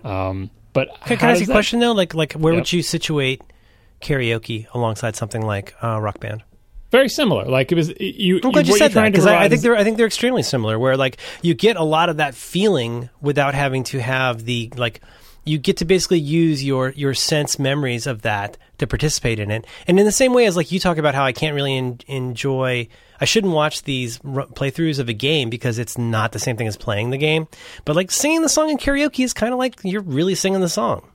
Yeah, and what you're trying to do is put a framing device on it that takes away all the negatives, that makes it a safe place. So karaoke is like, oh, haha, it's at bars, it's funny, we're not taking it seriously. That gives you license to enjoy legitimately the idea of going up and singing in front of people, even if you can't sing to save your life. That's and the safe place for video games is you're in the privacy of your own home. It's not really playing, it's a video game, but you can still get little tiny bits of those feelings out of it. Because doing the real thing, like the barrier to entry there is huge. So many things are going to stop you from ever doing that. Right? It really has to be something that really turns you on, that really lights up all your dials, that you've put in the work to be able to do, and that it needs to become your recreational activity, and it needs to be just so much positive that that's what gets people to go out there. Why does anybody ever just like get out there and go to open mic nights and just be like, I just want to play music. You don't have to pay me. I just want to get out in front of people and I want to play music, and it's important that it be in front of people, and it's important to me that I somehow get better at it over some period of time. But it's you're not going into it at this point. It's not a thing that you think you're going to do as a career. You're doing it, like you said, as a recreational thing. How does that turn into, and also we're going to start a band? Same thing, like it would be even more fun if I did it with a bunch of my friends and we had a band, because a band is much better than you just being up there with a guitar. Is that kind of the motivation there? I'm trying to remember without making it up or guessing. I'm trying to really remember. I mean, there are certain elements about the band thing that I can absolutely remember as clear as anything. See, I'm trying to... I don't want to sound like I was like some pure artist who was like, oh, I don't care if girls like it, because I'm sure I did. and I like the idea of like having more people rather than fewer people seeing it. But a funny bridge here is that starting my first band, which my first real college band, which was in the fall, like the first semester of 1987. Yeah. Because we'd finally gotten some equipment, we got together, we decided we were going to do this, and like, I mean, I get the exact songs wrong, but there was a handful of songs, no more than 5 or 6 songs, where, let me get this right, was it 88 or 89? Anyway, the point is that like, there were certain songs, remember me talking about Pete Townsend and doing the jumping jack and doing the bow. Like, I knew that there were a handful of songs that I wanted to play with other people in a band. So like, September Girls by Big Star, I guess it would have to be 1988 because Cartoon by Soul Asylum, That's When I Reach for My Revolver by Boston Zone, Mission of Burma. What were some of the other ones? There were just these certain songs where I was like, I want so much to find somebody who will play this song with me. And in front of people. I want to play this, I want to get good at it, and I want to play this really loud, and I want to feel it in my goddamn sternum when I play this song. And that's really where it came from, was like, get decent enough equipment that we can like caterwaul along with this. But that was the instantiating factor, was like, okay, we got the resources. Like, we had enough money to get some equipment. We actually got some practice space courtesy of this school. Thank you, New College. And that's, we had this, this band. And what was this band called? The Fauves. I think I'll have to spell that. Well, there's already a band, I think, in Australia with this name, but we didn't know that. Fauves. So this must have been my third year, actually, not my second year. Can you use that word in a sentence? Fauve is French for wild beast. So you would say, could I use fauve in a sentence? I'm just doing the spelling bee question. No, I understand. Thank you. Fauves. Fauves. Fauves. The guys who ruined that bathroom were total fauves. Fauves. Did you come up with this name? This sounds like a name that would come up with from students in New College. Yes. Because I was taking 20th century painting at the time. Uh-huh. All right. You can go look for fauve in painting. Anyway, we weren't particularly great, but it was so fun. It was so great. I met so many of my great friends. I met the woman that I would marry in college, playing in bands with people. There's this little funky rotating cast of 3 to 6 bands that would just play stuff together. Oh, I was also in a band called the Righteous Surf with an umlaut over the U. Sorry, Mike. Did you come up with that name? Nope. That was Troy, who liked to be called Evil. The singer liked to be called Evil, and we would drink a lot of beer and play David Bowie covers. Did you play gigs? Was there a place for you to play? You had a practice space, we played at a protest the day that I was arrested. If you've ever seen that mugshot. So we were protesting about the trees being removed for a road to an airport. And so the Righteous Surf played that morning, and then we all got arrested. Yay, college. Was the umlaut over the U in surf? I'm trying to remember. I think it was in Fuchs. But it might have been in surf, too, because, once you start with the umlauts, why stop? Yeah. But the Fauves, we tried really hard. We wrote quote-unquote original songs. Like, my songs were, very, let's just say, inspired by R.E.M. And then we covered lots of bands we loved. But I wrote jangly 3-chord songs, like everything I like writing. But, it was really super fun. I loved those guys a lot. And through meeting those guys, the bass player Joe, introduced me to Frank Zappa, and Marty introduced me to Dinosaur Jr. So all these bands that became my favorite bands and we would sometimes cover in this band, I learned about from these guys. I learned about Mission of Burma from Joe. So that, yeah.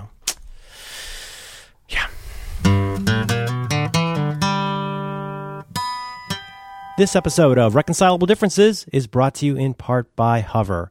Hover is quite simply the best way to buy and manage domain names. It's the best place out there for buying a domain name, and it's easily my favorite place for doing stuff with that domain once it's yours. Learn more right now by going to hover.com. Hover provides a simple, fast, and hassle-free method of buying domain names. You don't want to be faced with 1,000 screens and a ton of add-ons and high prices. Registering a domain name at some of those places feels like nothing short of running a costly and confusing gauntlet. You're not going to get that with Hover. You just go to hover.com and enter the phrase you want or some keywords, and Hover will find the best matches for you and show you a list of all the top-level domains available. Of course, Hover has all the TLDs you'd expect, like .com, .co, and .me. but they also have all of those crazy new TLDs like .football, .discount, and .irish. Hover has recently lowered the prices on pretty much all of the 200 plus options that they have. For example, .com domains right now start at $12.99. And remember, that low price you pay for a domain name at Hover still includes free Whois privacy for any account that allows it. Hover believes you shouldn't have to pay to keep your private information private, unlike some other registrars. Hover also has fantastic customer support. They have a no-hold, no-wait, no transfer telephone support policy. So when you call Hover, you'll be talking to an actual human being. Hover support is a bona fide robot-free zone. They do have, of course, great support online. If you prefer that kind of thing, humans are not required. Hover has so much great other stuff like volume discounts and bulk domain renewals, custom email addresses, storage, and forwarding. It's all in there. So much awesome stuff. So if you're in the market for some sweet new domains, or you're ready to move your current domains to a place that treats you like a human professional, please give Hover a try. You can get 10% off your first purchase and show your support for our program by going to hover.com and using the special code corrections at checkout. Our thanks to Hover for making pretty much everything about domain names a breeze and for supporting reconcilable differences. All right, so keep going through the band history then. Where does this eventually this Oh God, this terminates goes on somewhere, and doesn't no, it? God, this goes on and on and on. This is how much time do we have, dude? We're an hour and 50 in. Okay, so whistle stop. They threw me out of the band. No, they didn't throw me out of the band. They dismantled the band and reformed with the three other guys minus me and gave it a different name, playing a different kind of music. They eventually moved to San Francisco to start a band with my friend Michael Ferguson. Hi, Michael, as the singer. That happened. So what other bands did I play in college? Not many others. I got pretty busy fourth year. I continued to play live. Kept playing at coffee houses and open mics after I graduated in Sarasota. My friend Grant Balfour and I had a weekly gig playing covers and originals at a French bistro. I got a job in Tallahassee. I started playing live acoustic stuff, whether that was a frat party or again, at coffee houses and open mics. Started ingratiating myself with the groups there. I formed a band with a death metal, the rhythm section of a death metal band called Darth Vader's Church, otherwise known as DVC. Literally, like an epic death metal band that toured Germany. The bass player and the drummer owned our local bar, and we started a band called 3-Piece Spicy White Meat, where we played my songs. We played, because there was a Popeyes across the street, so we would play my songs with Todd and Alan from DVC, Darth Vader's Church, which I will find for you. And then eventually I got into Bacon Ray, which is my primary canonical band. And then I played in Parachute Pants. I played in tons of bands in Tallahassee. You got into Bacon Ray. You didn't found that band? You became a member of it with other people there? I co-founded. Well, I was briefly in Ultra Boy right before Bacon Ray. So, my favorite band in town was Ultra Boy, and then Chris had to quit Ultra Boy, and so then I stepped in with much joyful honor. I got to be in Ultra Boy for a show or two. And then eventually Mike Coleman and I started Bacon Ray with Chris Gleesman. Mike played drums. Eventually Bruce Hamilton played drums, and we drank a lot and had a lot of fun. And it was one of my favorite things ever, being in Bacon Ray. And so if you ever hear Back to Work and hear that dun dun dun dun dun dun dun dun dun, that's Bacon Ray. God, this is going on for so long. Well, so I'm really self-conscious now. At this point, you're out of college, right? I am well and truly way out of college at this point. So Bacon Ray was from 1994 until I left Tallahassee in 1999. We had a bunch of 7 inches, 2 cassettes, and 2 CDs. See, did you have any contact? You must have at this point had contact with people who seem to be doing the same thing as you, which is you're forming 17 different bands with 20 different people and playing a bunch of shows or whatever, who seem to break out of the, hey, this is a fun thing to do, and let's go around and drink a lot of beer, and into the world of quote-unquote real music where people know about them and they make money and this is a living? Oh, yeah, big time. Yeah. Well, we had a label that I was kind of a second-tier helper at our label. And so basically it was just a way of putting out everybody's own band. So it was kind of founded by the people from Ultra Boy to put out Ultra Boy related projects. And then it brought in other people. And pretty soon everybody cool that we liked was putting out, meaning they pay for everything about it. And then there's just this aegis to put it under. We also had in Tallahassee WVFS, which is a really, really good college rock station. had like music director of the year a couple years in a row in the 90s. Fantastic radio station that was incredibly generous to local artists. And they would let us come in and play. Monday nights, they had a local music show. There were bars to play in.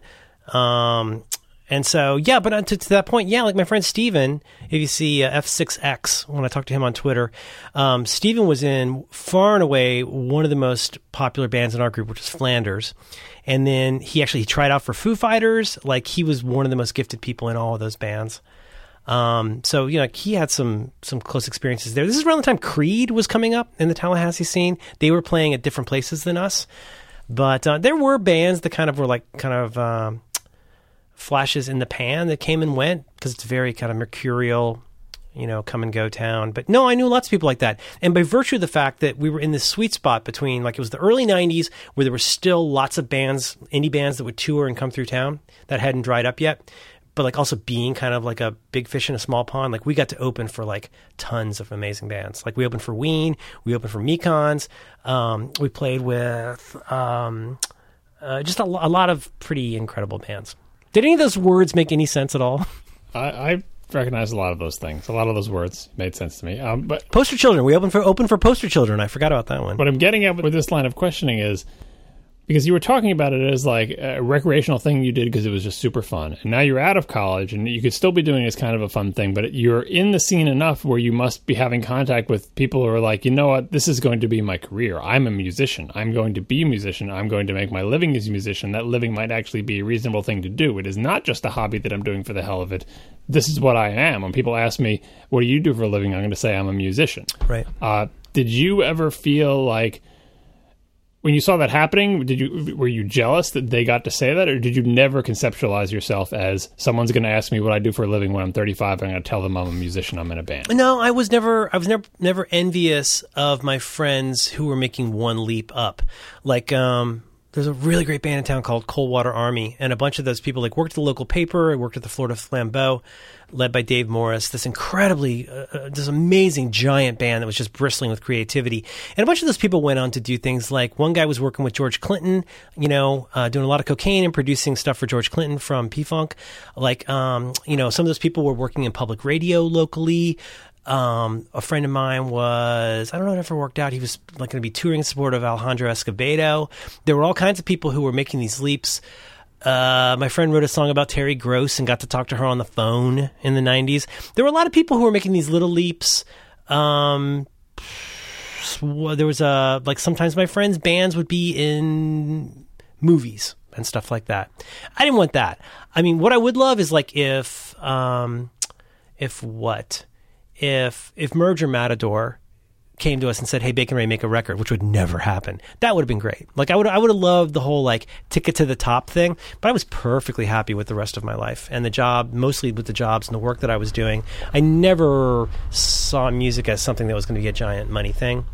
It was not just the money, but like a conceptualization of self. Like, did you think of yourself as a musician, like in the way, like? Yeah, kind of. And it was what's neat, and what I want to make sure to tease out is that, like, you know, there was not really a lot of money to be made from this. It was really more of a cost center. If you were really involved, it ended up being much more, if you calculated it, more of a cost center than a profit center. But there was this, like, I got to hold a 7-inch record in my hands of like something I was genuinely proud of. These 3 songs that we made in this summer of 1995, like the way that our friend Tommy was able to produce this, like just the way it all came together made me desperately happy. I don't care if another person in the world loves those 3 songs as much as I do. It made me so happy.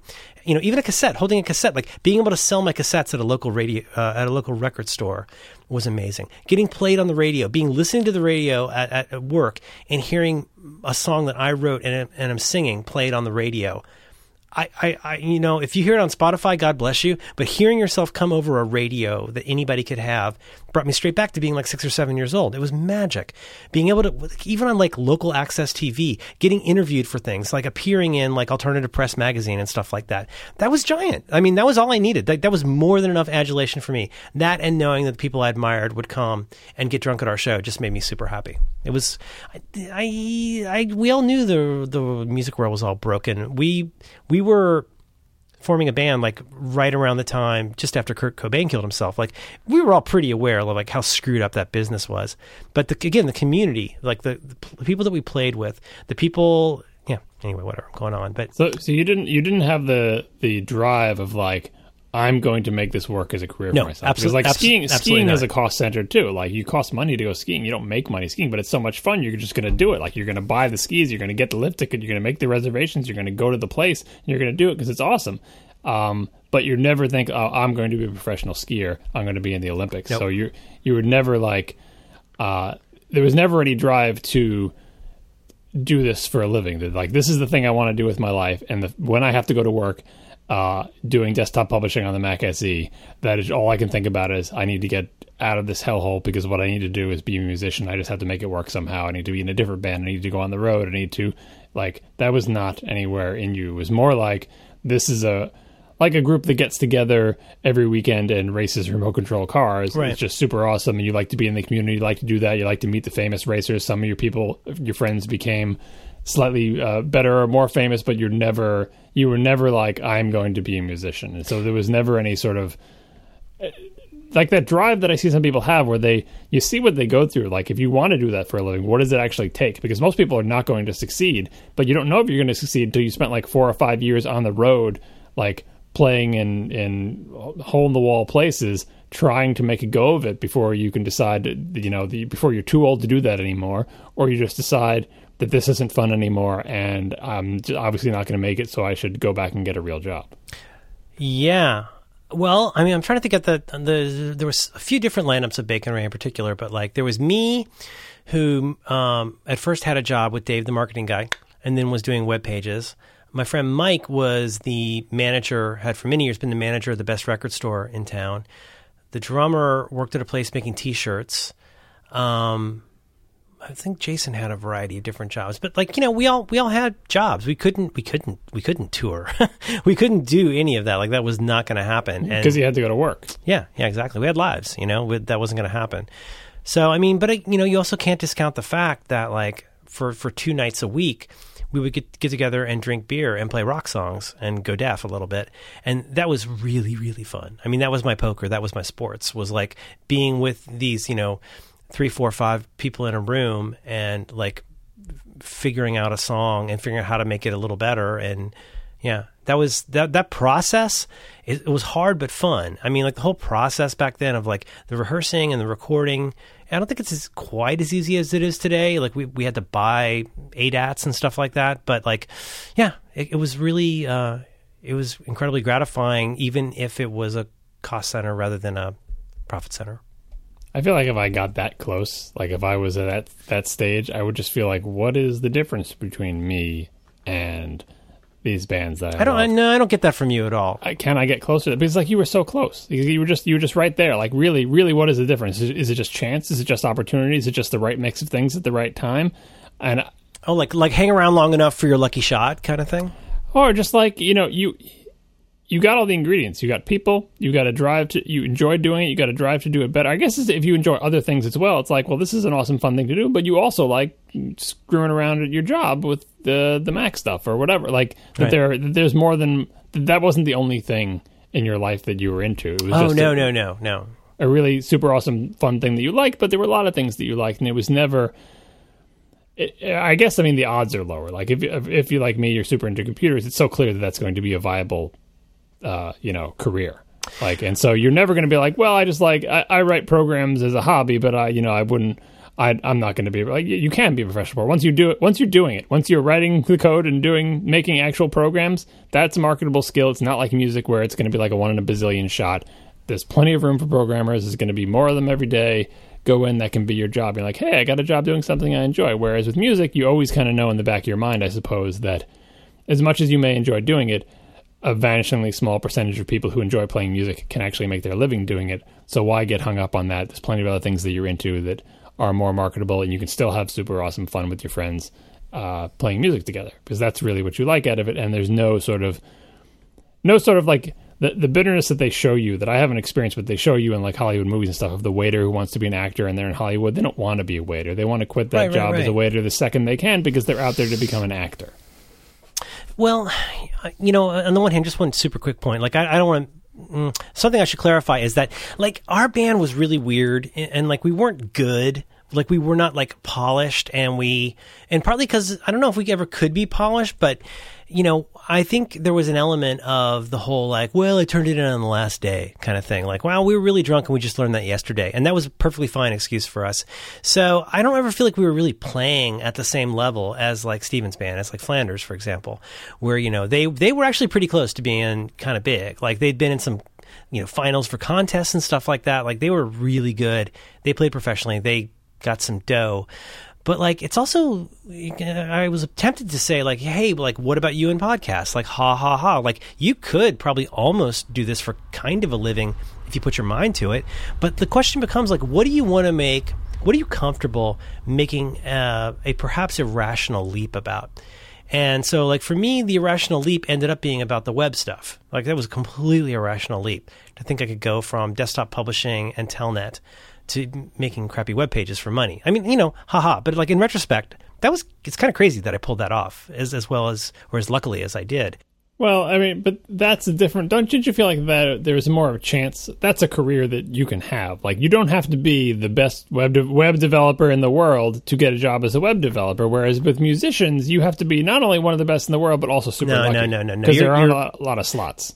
No, you're being myopic. You went to college for this stuff. I did not go to college for that stuff. The idea of doing stuff with computers when computers had always been at best secondary and mostly tertiary, like why would I pivot to like barely understanding computers and barely understanding design as a way to like, and again, let's not act like I'm Nostradamus. To basically be able to cover up the income I lost by getting fired from this job that I wanted to mostly get fired from.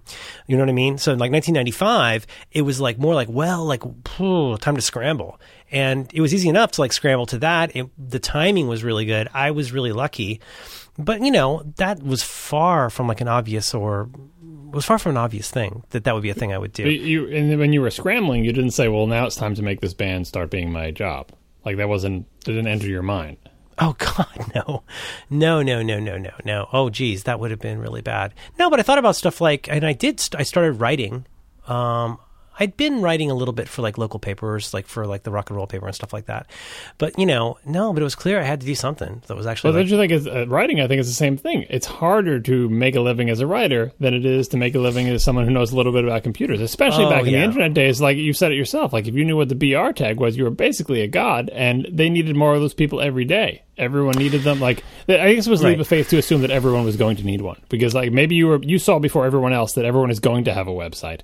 And a lot of people didn't see that. And so, like, there's probably a market for maybe 5 computers in the world total. There's probably a market, how many people need a website? Probably like maybe 5 or 6 of the biggest companies. So don't bother being a web developer, because and you saw, must have at least sensed that, like, you know what, everyone's going to have a website. Well, and who's going to pay $40 a month to host it? Right. Who's gonna put that kind of money in? It's not worth it. But like, something I skipped over because it wasn't relevant is that, when I graduated from college, 1990, like there was no question I was going to be a writer. Like that was what I was going to do. And so like I got lots of really, really nicely printed, beautifully typeset things from the New Yorker and the Atlantic about how thank you, but no thank you.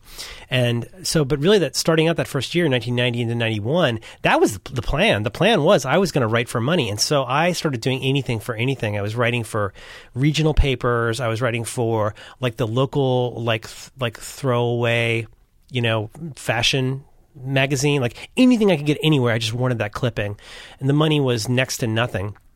And then really I made it up, kind of. I mean, my rent was $250 a month, but like the way that I made it up was in doing desktop publishing. Like if I did not have the regular gig doing the newsletter for Pines of Sarasota Retirement Home, I don't know what I would have done next. And then that became the pivot. That became the thing where like, okay, I've got these, I know how to pick fonts, and like that's a thing now. Yeah, it's hard. Like I said, it's hard to make a living writing, freelance writing, trying to get a gig. You talked about trying to get a gig at the newspaper? Or did you have one like at the local paper? That interview process, remember that? But one of the weird breakthrough gigs was a guy that I got connected to. I don't remember how. Had gotten a grant from the NEA to do he was a community college teacher, and he was going to do this series on ethics and film.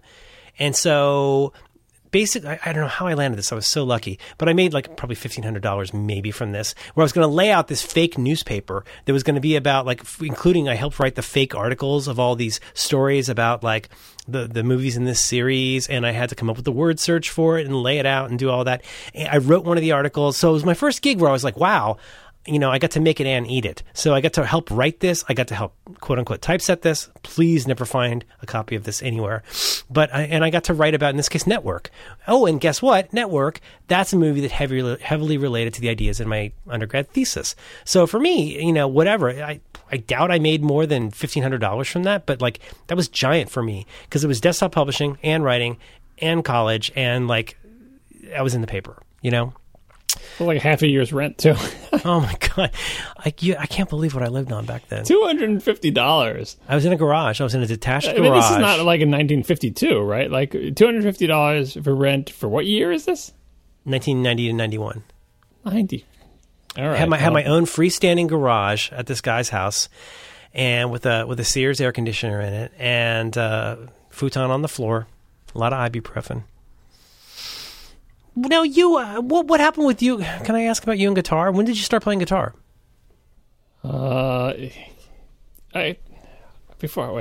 will explain a little bit myself, but I want to try to put a bow on the whole music thing because I think this has been extremely informative. I've listened to you for years on many, many podcasts, talk about music, talk around these things, and maybe other people don't have the same questions as I did, but I definitely these are things that I wanted to know about this experience.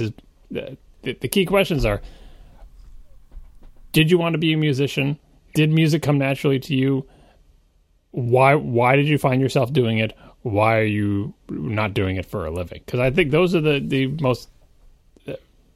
That's what I always ask myself when I see people who have an obvious talent for something and yet do something else to make their way in the world, but continue to do that other thing. You know what I mean? Like, do you ever get that feeling? I don't know if I have a talent for it. I think I have an affinity for it. Like, where it's like I don't know if particularly any good at it, but I'm very enthusiastic about it. And you can't stop somebody with enthusiasm. Even as I realize, like, God, no. I have friends who are musicians. I do not want to do that. Yeah, but you would be less. You'd have less of an affinity for it if you didn't have the talent. Like you put in the time, you put in the. It's like the guitar thing. You were motivated to play guitar because you wanted to be Pete Townsend for 2 seconds. Like right, and that, and you were not motivated to learn trombone because there's no thing that you wanted to do with that instrument. I've never wanted to begin the begin. Never occurred to me. Yeah, well, you never wanted to be in the mood. Who doesn't like that? Come on. Yeah, that's undeniable. Anyway, I think we'll end up circling back to Merlin's World of Music when we get into Merlin's World of Drugs in some future point. But future seasons, yeah. Too heavy for right now. But anyway, guitar for me. My musical, I think I've talked about this on past shows, but like, I liked music. I like music much less than most people, right up until the point where I started to like it slightly more, which is, when I get into the whole big U2 phase and everything, and music starts to be much more important to me, albeit in a very focused way.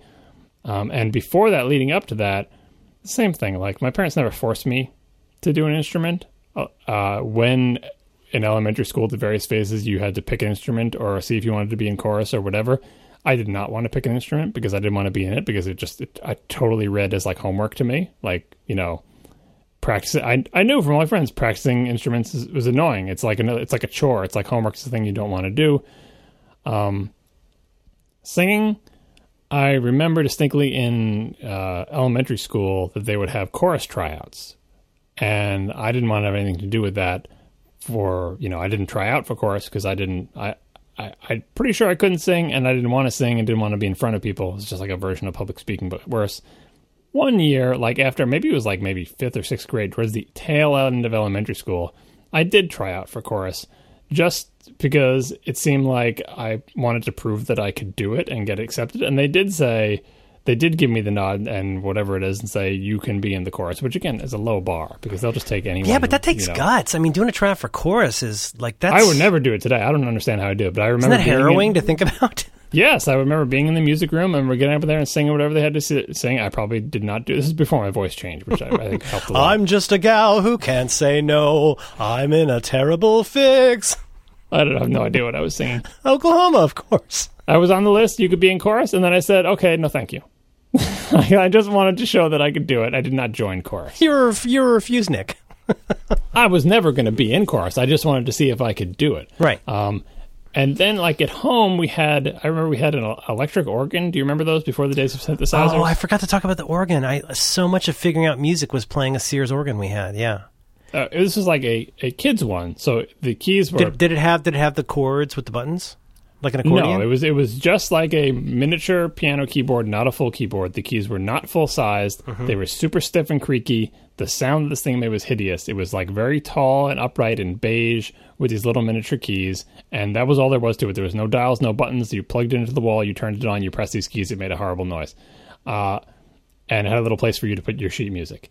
And I think that was the first musical instrument we had in the house that I remember doing anything with. And the first thing I remember doing with that is learning the chords to jump, which is fairly straightforward to play if you're a kid on the thing. And you could, what is that, 1984, right? I think it is actually 1984, if memory serves. Right, and that's a synthesizer, and this is an electric organ from, some department store, and it sounded terrible. That's the first musical thing I could think of doing. And that was the first thing that made me say, I've heard that song on the radio, because this was before I was doing anything with radio. I like that song. I can make noises that are vaguely like that song, and that's fun to do. Doesn't that feel good? This is like my version of Rock Band, right? Yeah.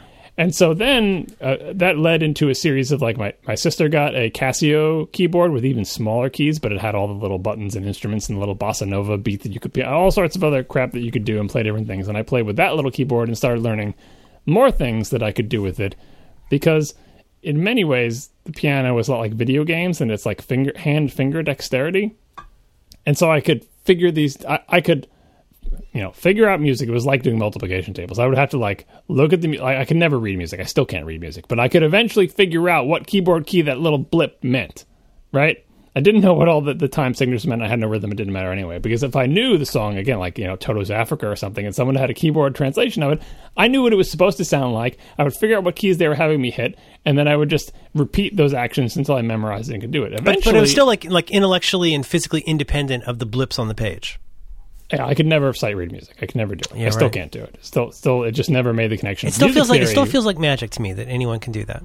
It's just pure practice, is like having done that a million times and knowing how songs mostly go, and you just sit down and I don't know how anyone does that. It blows me away. I think I never had any education in music theory, and I think that would have helped a lot, because it would have made it slightly more explicable. Not that I would have got it, but I think for the people who do know music theory, either intuitively, because some people just get it intuitively, like you don't have to explain music theory to them. They're like, it's like explaining colors to them. It's like, that's red and that's blue. Who needs to explain this to me? I understand it. You mix them, you get purple. What the hell? You're right. Some people just get it. I both didn't get it and never had it explained to me, so I was really like groping around in the dark. Eventually, somehow, I think I volunteered myself to take piano lessons, because I felt like I could play enough things that sounded like pop songs that I was into that I should try to learn how to. And then piano lessons was like, we were back to Little Brown Jug and doing things that, like, songs that I hadn't heard before that I wasn't interested in, and they were kind of picky about half notes and whole notes and quarter notes, and I had no rhythm, and it's like, time has no meaning to me when I press these keys. I just need to make the sounds that make the feelings go in my head. And so that was very brief, and that was basically my determination that I was. And at that point, like, I was in high school, and people could actually play the piano, and everyone had been playing their instruments for years, and I was like, well, that ends that little diversionary hobby. Right. For a long time, I could still play a lot of pop songs, some pretty impressive things, and some things that are actually rhythmically difficult, like Linus and Lucy, the Peanuts theme, which has two hands doing different things at different rhythms. Oh, absolutely, yeah. I trained myself to do that badly, very badly. Neither hand is difficult, but doing them at the same time is difficult. Yeah, but doing them at the same time, and it's like patting your head and rubbing your stomach. At first, I couldn't do that either, but I was determined to be able to figure out how to make my body do it, and eventually I did. It was essentially the same thing with that song. But it was all just memorizing key things. And so that kind of went by the wayside. I went on off to college. It was never, it was a thing. It was basically, I was trying to, if Rock Band had existed, it would have made me a lot happier, because that's all I really wanted. All I really wanted was that kind of feeling of, hey, I'm making music, when really, you're not. I was never going to write my own songs. I was never going to sing. I was never going to be good at any kind of musical things. It was just a fun hobby, but I did have fun noodling around on that. I would, like, when a pop song came out that I liked and I thought it would lend itself well to, if there was some slow piano-y ballad, or like Don Henley, End of the Innocence, like, oh, that's got a piano part, I should get the music for that. Sweet home. Yeah, like if it has a piano part, I'm like, because so many times Home Sweet Home. Do you remember that? Was it Motley Crue? Dun, dun, dun, dun, yeah, I'm dun. on my way. Yeah, I know Yeah, the song. everybody learned that one on piano. Yeah, or like I said, End of the Indian System, same thing. Lots of Billy Joel. Sister Christian. Right up, yeah, Sister Christian, right up my alley. You know, Billy Joel, although the problem with Billy Joel's was they were usually too hard for me. Like, Always a Woman, playing it the right way. Oh, like Yeah. where there's actual melodies? Oh, yeah, forget it. Yeah, like, it's really difficult. Cold as Ice by Foreigner? I think I ever Dun, tried that dun, one. Oh, you dun, could do Final dun. Countdown if you had your synth, right? Doo-doo. Right. Axel F, you know, Beverly Hills Cop. Right, You're looking for things that lend themselves to your Casio keyboard. So I'm just noodling around there. right. When I went to college, everybody at college, it seemed to me, on my floor had a guitar and could play guitar. My roommate, my freshman year roommate, was super into Randy Rhoads, who I'd never heard of. But believe me, by the end of that year, I knew all about Randy Rhoads and all about all the bands that he was into and all about guitar players. That living sounds and dead. insufferable. No, he was great. And he was like, Was he playing loud? Was he skillful and not too loud? He was pretty good. He had, I think he had just brought his acoustic until like mid-year, and maybe he brought in his electric. But he was a super nice Gotta guy. have him play I had Mr. never- Crowley, man. Mr. Crowley. Everybody thinks it's Crazy Train, but Mr. Crowley's the one where you really see the proof in the pudding. Yeah, no, I got it all. That's the first time I had heard any of those songs. Like, most of the older brothers when I was growing up were maybe into like, not. Let me think of what 70s band. Well, they am I would have been thinking into of? Not Boston. They would have been maybe Def Leppard. Think of like 70s denim bell bottom bands post 60s after the Who, but But before. like, I mean, I know you were living in New York then, right? Mm-hmm. But like Boston, they would have been into Boston. They would have been Yeah. into Jefferson Starship. Yep, They would yep. have been into maybe Montrose. I'm trying to be not too obscure, but like, and eventually Van Halen, obviously. No, Van Halen was our band. This was the older brothers were into that. But the point is, I didn't have any older Oh, brothers Fleetwood Mac. who were doing Judas Priest, AC/DC, Right, sure. Ozzy. Oh, so all that thing. like Deep Purple, maybe Rainbow. Yeah, and I didn't get a lot of that growing up. So when I went to college, my roommate was into that and was into the guitar and had a guitar and would play it and would try to learn the licks from all the, various Randy Rhoads licks and stuff like that. And I had never had that experience in high school, and so it just seemed like everyone on the floor had a guitar, and I'm like, you know what?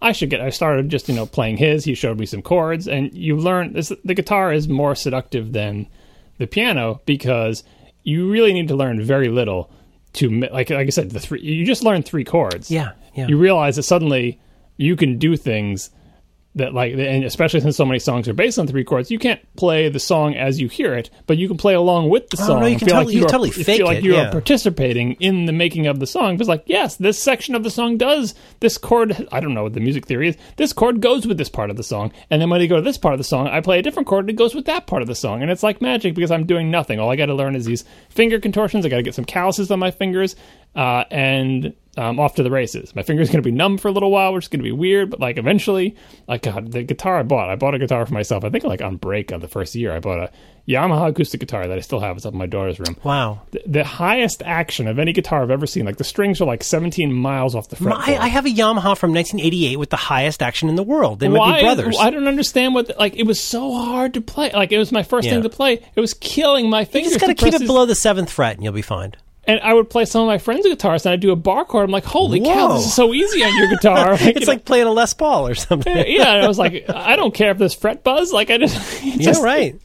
It was, and then the first time I tried an electric guitar, I was like, these strings are incredible. Anyway, the finger dexterity to just do the guitar parts was the part that was difficult. But once I could get, go through all my open chords, then it was like, okay. Then it was like, download. This is Usenet days. Download ASCII Art Guitar Tab for YouTube parts, which just are always so disappointing because it's like 7 notes. And they This sound is like where we nothing. get to my question, which is like situate U2 and guitar, interest in U2 and interest in guitar. Like, give me a sense of the chronology for those because it's hard. Not hard for me to imagine. It would be kind of weird to start out, like, it's one thing to be like a Pete Townsend or Who fan and start playing guitar where like you could learn, pictures of Lily or something, but like trying to learn, and the edges things are not hard, but they're very weird, very atmospheric.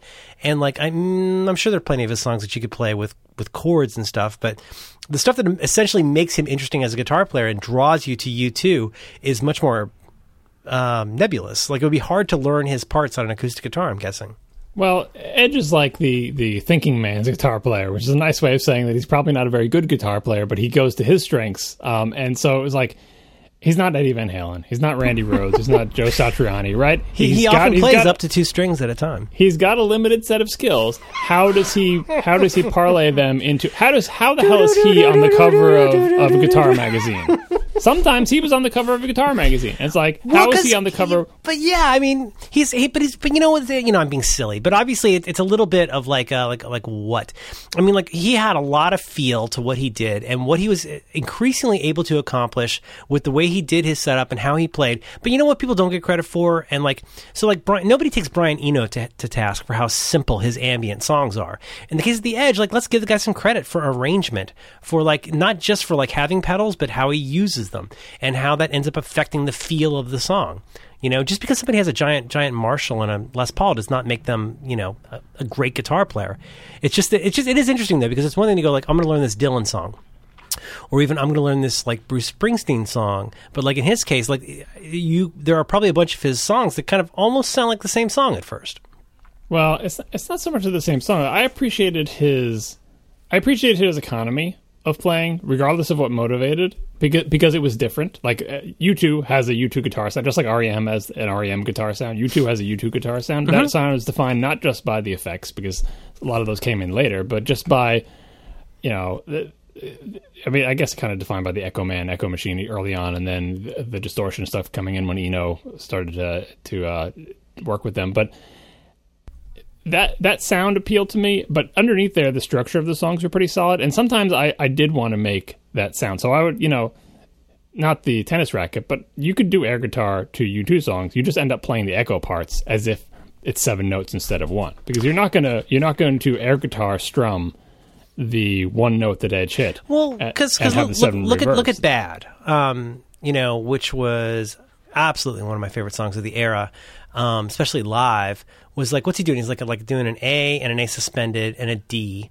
maybe a D5, but it's like it's repeated the whole way. It's practically like the bass part is equally complicated. Well, but it's like he's doing like some kind of like a little suspended thing and a harmonic, and then he's doing another like a little D thing and a harmonic. But like it completely works. It totally works for that song. It builds to something. Like it's all you know, feel and not technique, and trying to and that was a simpler song. Like there are ones that are more structurally. Well, yeah, I'm talking sound. about the U2 that I liked, but I mean even for example, like I just made a joke about I Will Follow, but I think, you know, to me, I Will Follow is unimpeachably one. Like I like Boy more than most people. I think Boy is like a gorgeous explosion of youthful energy that's not sure where to go, and I love it.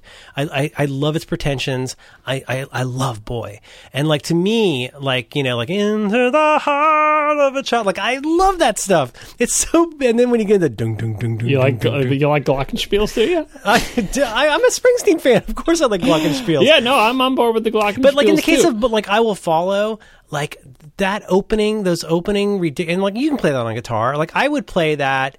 You can't play that on acoustic guitar, I'll tell you that. Well, the way I play, like my ham-fisted version of that would be like open high E, and then playing something. I don't have a guitar in front of me right now, but like the 12th and 10th frets on the B. Right, kind of like da da da da da da da da da da da da da. But the point is, it's perfect. It works perfectly for the song. And like, you know, nobody yells at the Ramones for being simple. But in the case of you know, like he gets out of the way of the song, and over the years, the way he builds texture, it's just funny though, because like it's almost like being into like Flock of Seagulls. Like that would be a weird band to be into that would lead you to guitar. You know what I mean? Yeah, well, that's what I was saying. I don't think it led me to guitar. Like in some ways, it was like, here, you know me. I wanted to play exactly what they're playing. So I heard "Pride in the Name of Love," and I was like, "How is he making that sound with a guitar? How is that song played with a guitar?" I wanted to know, not just like, can I play some chords that fit with the song? What the hell is he actually playing? And you download. That's part of my search for tablature early on. Was I need to know what he's actually playing, and you'd see live footage, and you'd see he's like way down the fretboard. And so obviously, it's like, you know, he's doing something way down in the area where most people are not playing the guitar unless it's like Eddie Van Halen traveling down there to do some like hammer-ons in some solo or something. He's way down there, and he's just holding down his fingers on these chords and adjusting a little bit and hitting these 3 strings back and forth with an echo. And it's like, how is he doing that? What is he? And I wanted to know. And the harmonics become so important. Even just on Joshua Tree to hear, like, well, you can't do that, but Joshua Tree, like, Where the Streets Have No Name has like 7 guitars on it. So you're not going to play that yourself, right? So at least I could kind of sign that one off. But Pride, you could see it live, like, he can make those sounds. And same thing with Achtung Baby when he was doing all the, like, the effects and the distortion and everything. Which one's Mysterious Ways? What album is that? That's Achtung Baby. Okay. My brother, I think, was the first one. I brought this guitar fever kind of home, and I think my brother started getting into it a little bit from his friends. He was the first one, I think, to buy an electric guitar, and he had an amp and he had some effects pedals. And then it's like, all right, now finally, all this noodling I had done with these songs, like I can add some distortion and play those same 3 songs, same 3 chords, and it's like now it starts to sound like. I remember being excited when Monster came out. The R.E.M. album, because I was like, all right, this is, not that it was R.E.M.'s greatest album, and it's kind of like Dylan Going Electric, where R.E.M.'s going to play all these distorted guitars, fine, have your thing. Is that Crush with Eyeliner? Is that one? Yeah, but like, what was it? Is that what's the frequency? Be Mine or Let Me In. Let Me In was a good one. Let Me In is like a couple of simple chords, super distorted. You could play the chords in the acoustic guitar, it sounded like nothing. You get a big fuzz pedal on there, you can play Let Me In, and you just got to have Michael Stipe croon over the top of you, and you can play it dead on. Oh, like the leap from electric to electric with the right pedals is tantamount in some ways to the leap from acoustic to electric, where like suddenly it's not just that it's easier, but it's like you can do so many more different things. And it's like a completely different instrument. Yeah, and you could sound like you're playing the song. Like, Let Me In, you can actually play the song. You just need a basic rudimentary guitar skills. You need to know the chords. You need the right pedal, and then you can play dead on that. You can have bass and a drum behind you. You can literally play that song. It sounds just as good as it does on the album. And that was what I was always going for. I always wanted to know, what Billy Joel, what keys are you hitting in Always a Woman? It sounds like a lot of them. I don't want to play an approximation. I want to figure out, I want to play that song. And always I was not able to do that. And like that's why you're looking for like End of the Innocence or something with the piano part where you feel like you can play it. For guitar stuff, I remember being like Under the Bridge, right? The beginning of that, right? Like, oh, I can identify individual notes. To this day, I think like that was. I love the image of a young John Siracusa learning to play Under the Bridge because it's a guitar. Isn't a nice opening guitar part? Yeah, and you can hear all the individual notes, and you're like, you know what? I can play that. Like Randy Rhoads, you would hear, and you're like, okay, that's never going to happen. Right. That's like back to me in Pictures of Matchstick Men. Like this is doable. I can almost master this. Right, and the tab was the real tab. Like I could. It wasn't really because they had transposed it. Because if you looked at the video, I forget who was playing it in the video. The guy with the wool hat. I don't know the lineup of Red Hot Chili Peppers, but I don't know if it was like the actual guitarist who played on the album was a different one in the video. Maybe one of them died. You can tell me. I don't know the history of this band. Oh no, Under the Bridge. That guy was alive. Yeah. All right, but anyway, in the video, it looked like he was playing something. But anyway, you could more or less play something that was like that, and that's what I was attracted to when I was learning guitar. But the U2 stuff would come in when I felt like I had enough skill that I was like, you know what? I want to play the songs that I like, because I didn't like Red Hot Chili Peppers. I didn't own any of their albums. I had seen the Under the Bridge video on MTV and realized that's a guitar part. But then I was like, is there anything in U2's catalog that I can play? And I wanted to make it run at Pride. It never got hit close to it. I wanted to try like One, which was a slower song, and see if you could get anything out of it. Joshua Tree was difficult. In the end, I never found myself doing anything satisfactory with the guitar that approximated U2. But I felt like learning the guitar, quote unquote, learning the guitar, because at this point I can't even play a single bar chord, I'm sure, brought me closer to the band. I always appreciated Edge. He was always my favorite member of the band, just attitude-wise, and the fact that he was like the techie and the nerd, the clear nerd of the band. And I appreciated that he was sort of like the anti-guitar hero. Yeah, in the same way that like you might like John Entwistle in The Who. He was kind of mysterious without being like distant necessarily. He just seemed like the shy guy, the George Harrison of the band, you know? Yeah, like definitely the nerdiest one. The guy who was going to tinker with the electronics, right? In the same way that like Michael Stipe was the shy one in R.E.M. who didn't make eye contact and looked away from the camera. Like, if you're attracted to that type of person, so I was attracted to Edge in the band. And Bono was like the alter ego that I could never be, the extroverted kind of one, which was great for him. He's the Keith Moon. He's to be the singer. But yeah, like that's what guitar was for me. It was a way to get closer to bands that I really liked. It was a way to once again try to do that sort of rock bandy kind of thing where you're approximating the feeling of participating in the songs that you enjoy. But I never got close enough I could never play any song all the way through. Had I recorded myself, I would have been able to hear clearly that I have no rhythm and I am just hunting around for chords and time has no meaning in this thing. It was just a thing for me to do, to noodle around with. And like, it's like, why are you buying a guitar for like, I bought my car for like $150, which was a reasonable amount of money back then when I had no job. Just to noodle around for it for 4 years? Money well spent. Noodling around on your guitar for 4 years, there is nothing wrong with that pastime. Totally. Even if you're never going to play a damn thing in your whole life, even if I never made up a song, even if I can't sing, even if I'm just downloading Guitar Tab from Usenet and plunking away at it, that's a great fun thing to do. And like that's why the guitar was up in the attic. My daughter expressed an interest. Here you go. It's in your room. Do what you want with it. I'm assuming eventually what she wants with it will be that she will break it, but whatever. Like, I think that's a perfectly good pastime to engage in. But music was never as central in my life as it was to you, both in terms of interest in other things or in playing it. And like, I just honestly, like, I have very little aptitude for it. The only thing I have going for me is my hand-eye coordination that lends itself to things like drawing in video games and unscrewing appliances and other things like that. And I could transfer that into enough, like, as I feel like if you gave me any instrument, I could eventually get good enough to play Mary Had a Little Lamb on it. Right. But beyond that, some people just have that gift. Like, they'll just like, oh, that's a Chapman stick, and they can just play it. But like, in the case of your daughter, like, not to be corny about it, but like, I don't care if that thing's torn to shreds. Like, if that thing gets broken into a million pieces, if she ever had one afternoon where she got excited about music from plinking around on that, it's worth it. Like, for me, with my daughter, like, she's playing it wrong. She's doing it terribly. But like, I stay out of the way. Like, if she wants to learn more, she'll learn more. But like, it was so formative for me to like not have somebody hovering over me. Let me just have my breakthrough moment here. I had 3 failed instruments in elementary school where it was really more about the organizational structure of the group. And like, it was the hunger of making this $20 guitar make a sound that was sensible and made me happy that really drove me. So like, I mean, just letting your kid know it's okay to pick it up and play with it. Like, even if that never happens, that's money well spent. I mean, that's like you buy insurance that you hope you never use. Like, why not have a guitar around that kid could play on? Or in my case, like giving my kid GarageBand and going like, just go do whatever. Like, it's just do it, just play. I really hope she does destroy it, because to this day I find the action of that guitar too high. She might be able to fix it. She could bend it a little bit and play it in the shower. I tried that. I took the little the little plastic bits that hold the string up. Like, I took those off and I restrung it several times over because I broke strings on it in college. And sure. It's hopeless.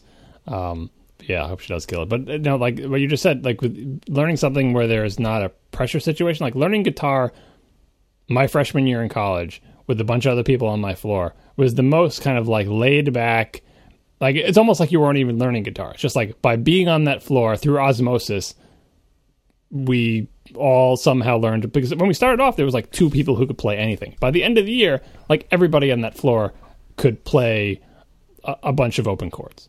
How did that happen? It wasn't a concerted effort. It's just something, you're just in people's rooms. You know what it's like when I you're totally know what you're talking freshman. about. Like, it is going to be impossible to replicate in any other place or time. Like, enjoy that while you can, because it's weird and it's annoying and people smell. But like, that was so great for me to be like around all these other people where we could just, play guitar together and pick that up from each other. I mean, and we pick up all sorts of things from each other. Right, It's like that kind of environment sure. where you're living away from home for the first time. How do I learn to play, NHL 97 on the what the hell system was that? Was that SNES? Whatever. Like, how did I learn about Pink Floyd The Wall? How did I get into all these bands? You're just on that floor with all these people, and it's just. Osmosis is the wrong word, but I don't have a better one. It's more like some kind of chaos thing, some kind of Lorentz curve where you're just bouncing around in this little like human dryer, and like you're going to bounce into these other people randomly, and like that ends up like even if 5% of those interactions are something interesting, intriguing, or weird, like you're so lucky to have that. Yeah, and it's for me especially was the first time being away from my parents, like in a whole different state, where I got to choose what I wanted to do. And I made choices that just didn't even seem to be like on the menu back at home. Like all these things that I got into, people I talked to, things that I learned. I could have done all that at home. I like that my parents weren't stopping me from doing that, but it's like, it just felt different. It felt nothing like any kind of musical instrument lesson or any kind of lesson, like learning guitar felt like, God, I don't know what a good analogy is. It's like, it didn't feel like learning anything else had. It felt like just having fun. It felt like, I don't know, maybe if you go camping in the woods for the summer and it's like, hey, when did you learn how to pitch a tent? It's like, well, I didn't learn how to pitch a tent. I just went camping in the woods for the summer, and by the end of the summer, I knew how to pitch a tent. And and like you I mean, I really, I don't want to say obsessive over this, but it's really important to me to like try and learn where I'm getting in the way of my kid being allowed to have her own intrinsic interest in things. Where, like, you know, as soon as I mention I'm interested in something, I've poisoned it, right? Because now dad likes that. So I'm trying to have fewer and fewer things where, like, I've got my imprimatur on this entire area. Because that's just going to be another thing that she probably, not in a bad way, but she's growing. And, like, one way she learns who she is that she's not me. I mean, we're still pals and stuff, but, like, I get that. And so, like, but there's something about, like, the intrinsic value of whatever you do, being something that you do just because you did it, you figured it out for yourself on your own terms, is invaluable. There's nothing better than that. Like, even if it's something your parents told you 500 times, the first time you get it for yourself, it might as well be the newest thought technology in the world. Yeah, and the flip side of this, going slightly back to like the food shame thing, is that I have musical instrument shame at this point, I realize, because there are so many things that I used to be able to do involving musical instruments that I can no longer do at all. Like, it depresses me sometimes if I see a keyboard, because I have this urge to go sit down in front of the keyboard and play the 17 approximations of 80 hits that I used to know, and I can't do any of them anymore.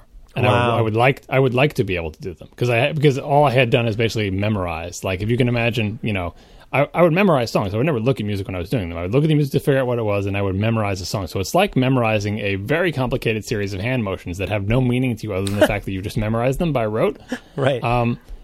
And I can't play any of them anymore. And guitar, I can try to puzzle out to remember the beginning of Under the Bridge, and you know, and I can hold on to a couple of my chords that I can still play. A lot of them I can't do the finger motions, and I feel bad about it. I feel bad that it's like this thing that you enjoyed, that you used to be able to do. Yeah, it's just a fun little thing, and I don't have that with any other topic. I think like, just the music stuff is just entirely left to me, and it kind of depresses me whenever I see a musical instrument, because, I mean, you know what it's like in real life. Like, can you imagine, like, if you walked into a room and there's a bunch of guitars sitting there, how are you not going to pick one of them up and then start playing? So, like, it's impossible not to. Like, that is going to happen. That is absolutely impossible to stop. It would be like torturing someone to put them in a room with a guitar and say, don't pick it up. I have that same urge, but when I pick it up, I can't do a damn thing with it. Like, it might as well be a tennis racket, right? And that depresses me. I'm like, oh, but you used to be able to do this. Where did that all go? Is it just because you didn't practice? It just fell away. Well, I mean, the truth is you could pick it back up. I mean, right, like, you could pick it back up, but it would be like work. It would be like almost like starting over. It's like all these things you used to be able. The piano one kills me the most, because I think I could more convincingly convince people. Like, I could play something in piano, and be like, oh, you know what? I could never do that in guitar. No one was ever convinced that I could play guitar. Mm-hmm. They were convinced that I could make some noises with it that sounded like something, but piano. If I played through one of my songs, I would say, well, you have no rhythm, but I recognize that as a song. I could play Linus and Lucy and like, oh, you're playing that Peanuts song badly out of rhythm, but that's totally the Peanuts song. And now I just can't. I can't do anything with it. I can't amuse myself, and I have musical instrument guilt. Like, and like, the thing is, I wouldn't have guilt if I didn't have the urge to pick it up. If I go into a room with a guitar, I absolutely want to pick up that guitar.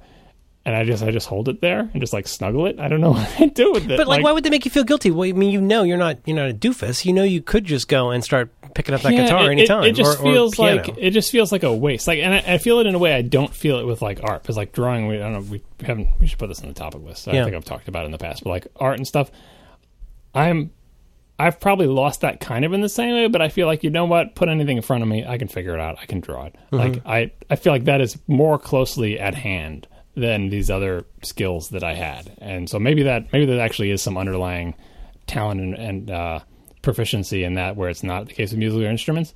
But I don't feel that urge that much to make art with pencils and pens and paints. But musical instruments, like, what I want is that feeling that you just described, the 1/800th of that feeling that you just described. I had a little bit of that feeling too, and it was fun. And whenever I see the things that comes from, I want to get it back, and then I feel like, oh, isn't it a shame that you've let yourself, that you haven't kept in practice, that you can't get back there and do that thing. Right. Maybe when I'm old and retired, I'll start noodling away on that and drive my wife crazy, making terrible noises with a guitar or something. Take a load off, Annie. Yeah, I don't know. Like I mentioned this before, but I recently got this little ukulele-sized guitar, 6-string guitar, and it just sits around in the living room, and it's really fun. And, I'm sitting there, and I'm watching this documentary about Elliott Smith, and I go over, and I grab the guitar, and I start playing an Elliott Smith song, and I go, I should trim my nails. I trim my nails, I start playing, I find a pick, and, pretty soon I'm playing guitar again, and it's right there. There's nothing transformative about this. This is not the end of an inspiring movie, but, now it is part of my life again, and I maybe do it twice a week, but it's always there. And if I want to play it, I play it. If my kid wants to play it, we play it. But it's, you shouldn't beat yourself up about that, I just feel it just feels like a shame. It just feels a little bit sad. Well, you can fix that. You can totally fix that. Yeah, you can. That's the whole thing. It's that's why you feel the shame. You're like, well, you feel bad about eating that food. You can totally fix it. Just eat different food. You have meta shame. It's that you could fix it, but you won't. Yeah, because you got other things to do and you're busy. But even on podcasts, you'll pull out the guitar. It's like next to you. Well, it's just out of headphone reach right now, or I grab it. But right, at a moment's notice, you're just up, and you're same thing with John. He's got his guitar obviously nearby. I don't think you plan these things. It's just someone starts we playing. We do not plan these things. The other one picks up a guitar, and you're strumming away, and you're making the wrong chords, and you're singing the wrong notes. But whatever. We played perfect notes. You're saying I did my blues progression wrong? No, I don't know. It's so hard to hear. Your podcast Skype. setup is not good for miking guitars. The guitar, you might as well be in a different room playing the guitar. Skype is not ready for the blues jam. Yeah, no, I enjoy that. People enjoy hearing people play music. I don't know. I think that's probably the best we're going to do with the first run at music. But there's obviously a lot there. Oh my God, so much more than I thought. Let's see. Let me check the notes here. Oh, dude, 2:46. Oof. You can cut this down. Me? No, the kid will do it. Yeah. So, we might pick it up another time. You never know. Any closing thoughts? Or closing thoughts on music or closing thoughts on episodes 1 through 10? Up to you. I mean, it seems like a big topic at 2:46, but do you have closing thoughts on our experiment? Yeah, so we said we were going to do 10 episodes. We didn't know what the hell we were going to be talking about. We kind of figured it out as we went along. I wanted to cap it at 10 episodes because I didn't want to sign up for, Wars Without End. You don't want to get into another quagmire, Right, sure. You just want to... Because that just seems like a heavyweight thing. Indefinitely... For essentially the rest of my life, I'm going to do this thing on this schedule, and it just stretches out before you. Well, so especially less than a year after getting out from under the OS 10 review. I can't speak for you, but I would be slavish about my commitments if I were you. Yeah, and so 10 felt like a thing, and also I didn't know if people were going to bother listening, or if people would like it, or if we would have things to talk about. But after doing 10 of these things, I think two things. One, I think that I definitely want to do more of them, so we will. So if you're thinking this is going to be the last episode, fear not, it won't. We will do more. And two, I am open to the idea of, you just referred to it a while back as season 2, I'm open to the idea of the next round of things, if not being radically different, then slowly mutating in terms of the topic. Because I think that the thing that we outlined here of how we got the way we are is going to run its course eventually, but we'll still be here hanging out. And what I think about is, not that I'm saying the show is modeled on Roderick on the Line, but definitely inspired by it and owes a lot to it. And I'm a big fan of that show. I can't help but be influenced by it. And I think about, what the hell is that show about? I don't know. You just show up and talk, and somehow it works. And I don't know if I'm ever going to be able to... I think I probably need more structure than that in my life. But as close as I can get to paring away structure and still having something to me that feels like that, only with different participants... I'm willing to go for that. So I don't know what season 2 will be like. I think we will continue along this vein because we still have not exhausted these topics. Probably stick to the fortnightly schedule, but maybe try and release them sooner after recording. But, yeah. But to your point, I mean, there's something to the thermodynamics of podcasting or whatever, publishing in general, which is that, if you've got a topic and you do a show, and at the end of that cycle, you feel like, okay, I've got another topic. And at the end of that cycle, you go, okay, I've got another topic. Like, you're probably okay for a while. So, the horrible version of that is, I'm so excited to do this thing. And then at the end of the show, you're like, I don't even have any more for this episode. I have less than nothing to talk about from now on. But in this case, I have for myself, I feel like every time we're done with the show, I feel like I have 5 more things we could talk about. I'm really not worried about whether we'll have something to talk about. I like the idea of structure. I like the idea of, keeping on a timely schedule. I like the idea of some kind of a commitment, to a short-term thing. We don't have to make this a forever thing. But, as we've learned from the hypercritical approach is like, the more we do it, the more we'll figure out what it maybe could be in terms of being better or different. But yeah, hypercritical had a much more structure than I'm looking for. But you know what here, I mean. I mean, hypercritical more as a concept. I mean, the idea that we can make this, better as we go. Yeah, when you get done with a Roderick thing, or even a Back to Work for that matter, do you feel like that you are generating topics for the next time, or do you feel like, oh, that was that, and the next time we'll come in and something new will happen? Both of those shows at this point are kind of a personality parade where it could be, it could be a morning radio show where like we could talk about whatever, which is not to say we're out of topics because, I mean, this is not a slight to Dan, but like with Roderick in particular, like, boy, just like what time of day do you start talking to him and what will come out? Like, who knows? I'm never worried about that.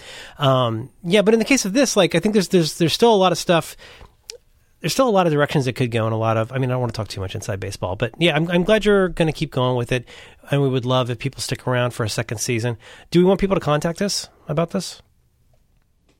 God, I don't know. What would they say? Yeah, that's a good point. Don't contact us, but stick around. We don't know when it'll be. We'll have to talk to our friends at Relay. But yeah, I think we feel pretty good about doing another season. Yeah.